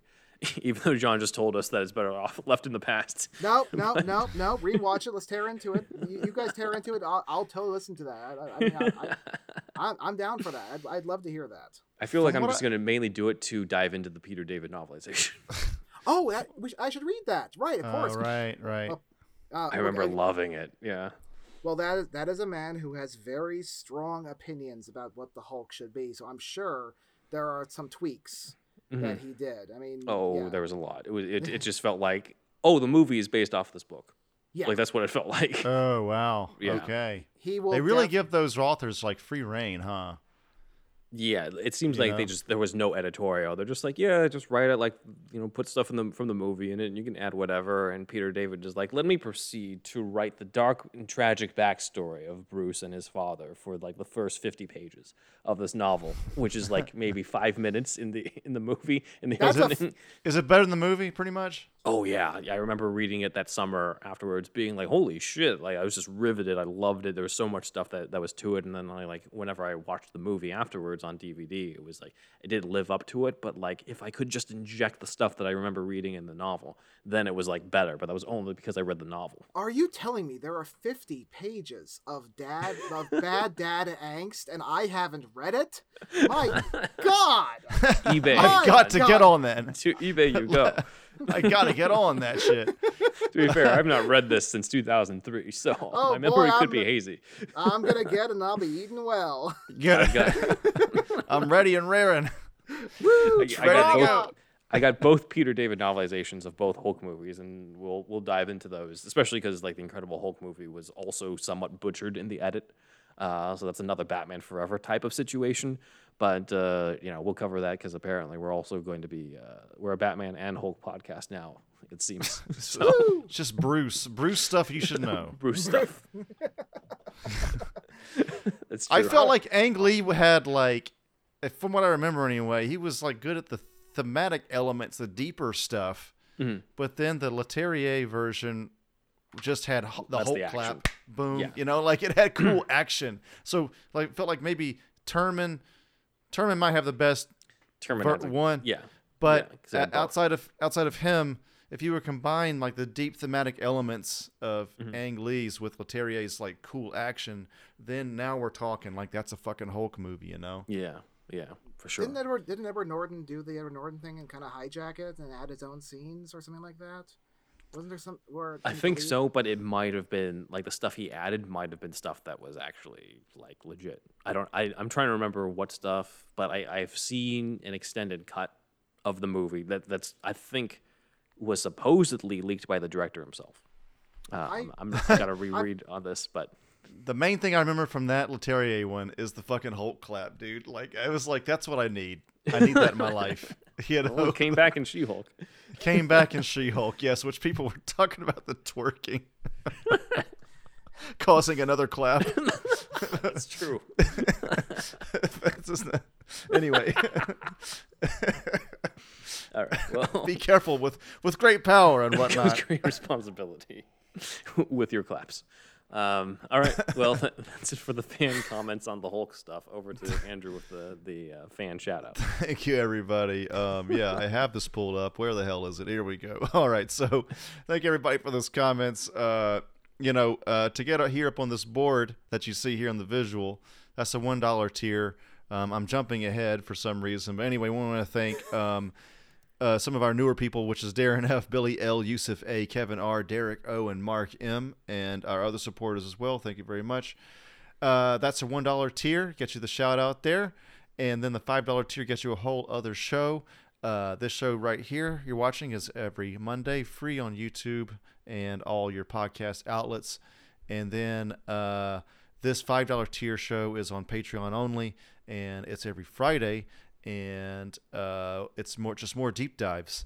And a lot of times it's like we would say the Monday show is a deep dive, but then the Friday show is a deeper dive. So if you can believe it, we've gone over the religions of Krypton and the moons. Yes. And Wegthor, right? We spent like maybe 15 to 20 minutes on Footlight Frenzy, the movie that's outside the theater in Batman 89 when Bruce's parents were killed, on what that was. We ended up releasing that to the main show, but still, just an idea. The showtimes that were on the showtimes that were on the poster, on the marquee and everything. Yeah. And what showing they must have seen. If you cannot live without this content, you're gonna have to be a part of our $5 tier, and then our $10 tier gets you all of that plus a monthly meetup, which you meet up with us monthly in a Zoom-like call, and we interact. We have a conversation with the listeners, and a topic at hand as well. So there's that. So we have merch, ever dwindling merch at Redbubble and Threadless. So superhousepod.redbubble.com and superherostuff.threadless.com.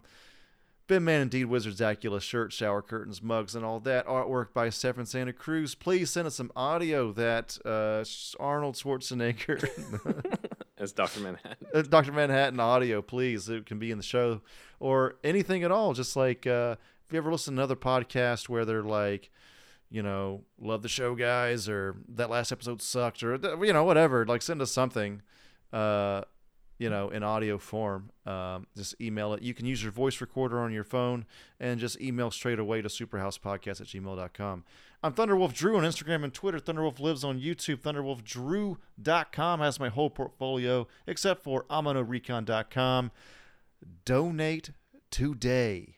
It is out. It's up. Finally. 60-day campaign. The four-minute pitch video that I've been holding back for so long. It's out, everybody. So please, it's think of it as, you'll see it in the 4-minute thing, but it's R-rated, bloody, Power Rangers meets X-Files and Stranger Things. Mix it all together. Look at this. In the poster, we have evil men in black, if you haven't noticed that. And then we have aliens, and then basically more or less Power Ranger shit, but it's R-rated and bloody. So there we go. Check it out. And this lovely poster by Zachary Jackson Brown Art.com. Gaming Gaiden has been out for a week now. That's my other podcast. So many new endeavors this year. This is a podcast that I do with Mike Torres. He was a guest on this show where we ranked Superman video games, which was painful. But anyway, this is where we interview Japanese to English translators in the video game world. So really highly niche there. And we discuss translation, Japan, Japanese culture, and video games. So there it is. Ben. Shout out to Comic Capital on Instagram, as well as the Everything Entertainment Club on Clubhouse. You can follow us on social media, on Twitter at SuperhousePod, Instagram, Superhero Stuff Pod, TikTok, Superhero Stuff Pod, Vero, Superhero Stuff Pod. My website is benwanrider.com, where you can read different scripts. A Gotham script called Gotham Vampire, where young Bruce faces off against the Mad Monk. Unfortunately, I could not fit Harvey Dent into that one, John, so I know you won't be reading that. But the section for Elementary called The Death of Sherlock Holmes. A modern update. The Death of Sherlock Holmes is a modern update on the classic story, The Adventure of the Dying Detective. And Curb Your Enthusiasm, Disneyland, the Curb episode they could never make, where Larry David goes to Disneyland. People out there, please read this. I want to see comments on this also. Please do. My YouTube channel is in the description below, where you can also check out Doctor Who, the Ronin of Time, an audio drama I write, narrate, and edit with the 8th Doctor meeting Miyamoto Musashi in ancient Japan. My personal Instagram is BenJuanWriter. My son's Instagram, my cat, is Alfie Pennyworth Cat on Instagram. And if you have an Alfie or a Peanut, or what's your cat's name, John? Dipsy. Dipsy. Oh, Larry. You need a whisker box. He or she? He. He's a he. Yeah. So if you have a Dipsy or a Peanut or an Alfie or any cat yourself, then you can get the whisker box. And we have a promo link somewhere that should get you a deal on that. And if you have a dog instead, that's cool too. We got the Bark Box. Y'all give your dog exactly what they want with the Bark Box. First month off, free, valued at $35 if you use our promo link. And that is at superherostuffpod.com/shop, where you can get all sorts of stuff, including a Keaton Batman Funko. We took off the Ezra Miller Flash, but you can get a Flash comic book for the celebration of 75 years, as well as in the Amazon affiliate link. All sorts of good shit over at superherostuffpod.com/shop. John, where can our fans find you? You can find me on Twitter at about-faces and on Tumblr at about-faces. And very, very occasionally, if I ever get back to the old dust off the old live journal, I can be lurking on there now and then. But I probably shouldn't have mentioned that because that's very embarrassing. So just forget that I mentioned that I will occasionally still write on live journal like an old man. I can't believe that shit's like so old at this point. I had a live journal. Better times. No, they were different times. Well, they do have a lot of your insights into all the different Two-Face stuff, and it is something that I had been reading before we met and before I did the show even. So definitely check those out if you're fans of John and his insights into Two-Face or the Two-Face character. So that is the About Faces live journal. And I think that'll just about do it, guys, on this one. So flip a coin, and hopefully if it lands on heads, tell all your friends about us. There it is. So go do it, please. Thank you. And if it lands bad heads, tell twice as many friends. Woo!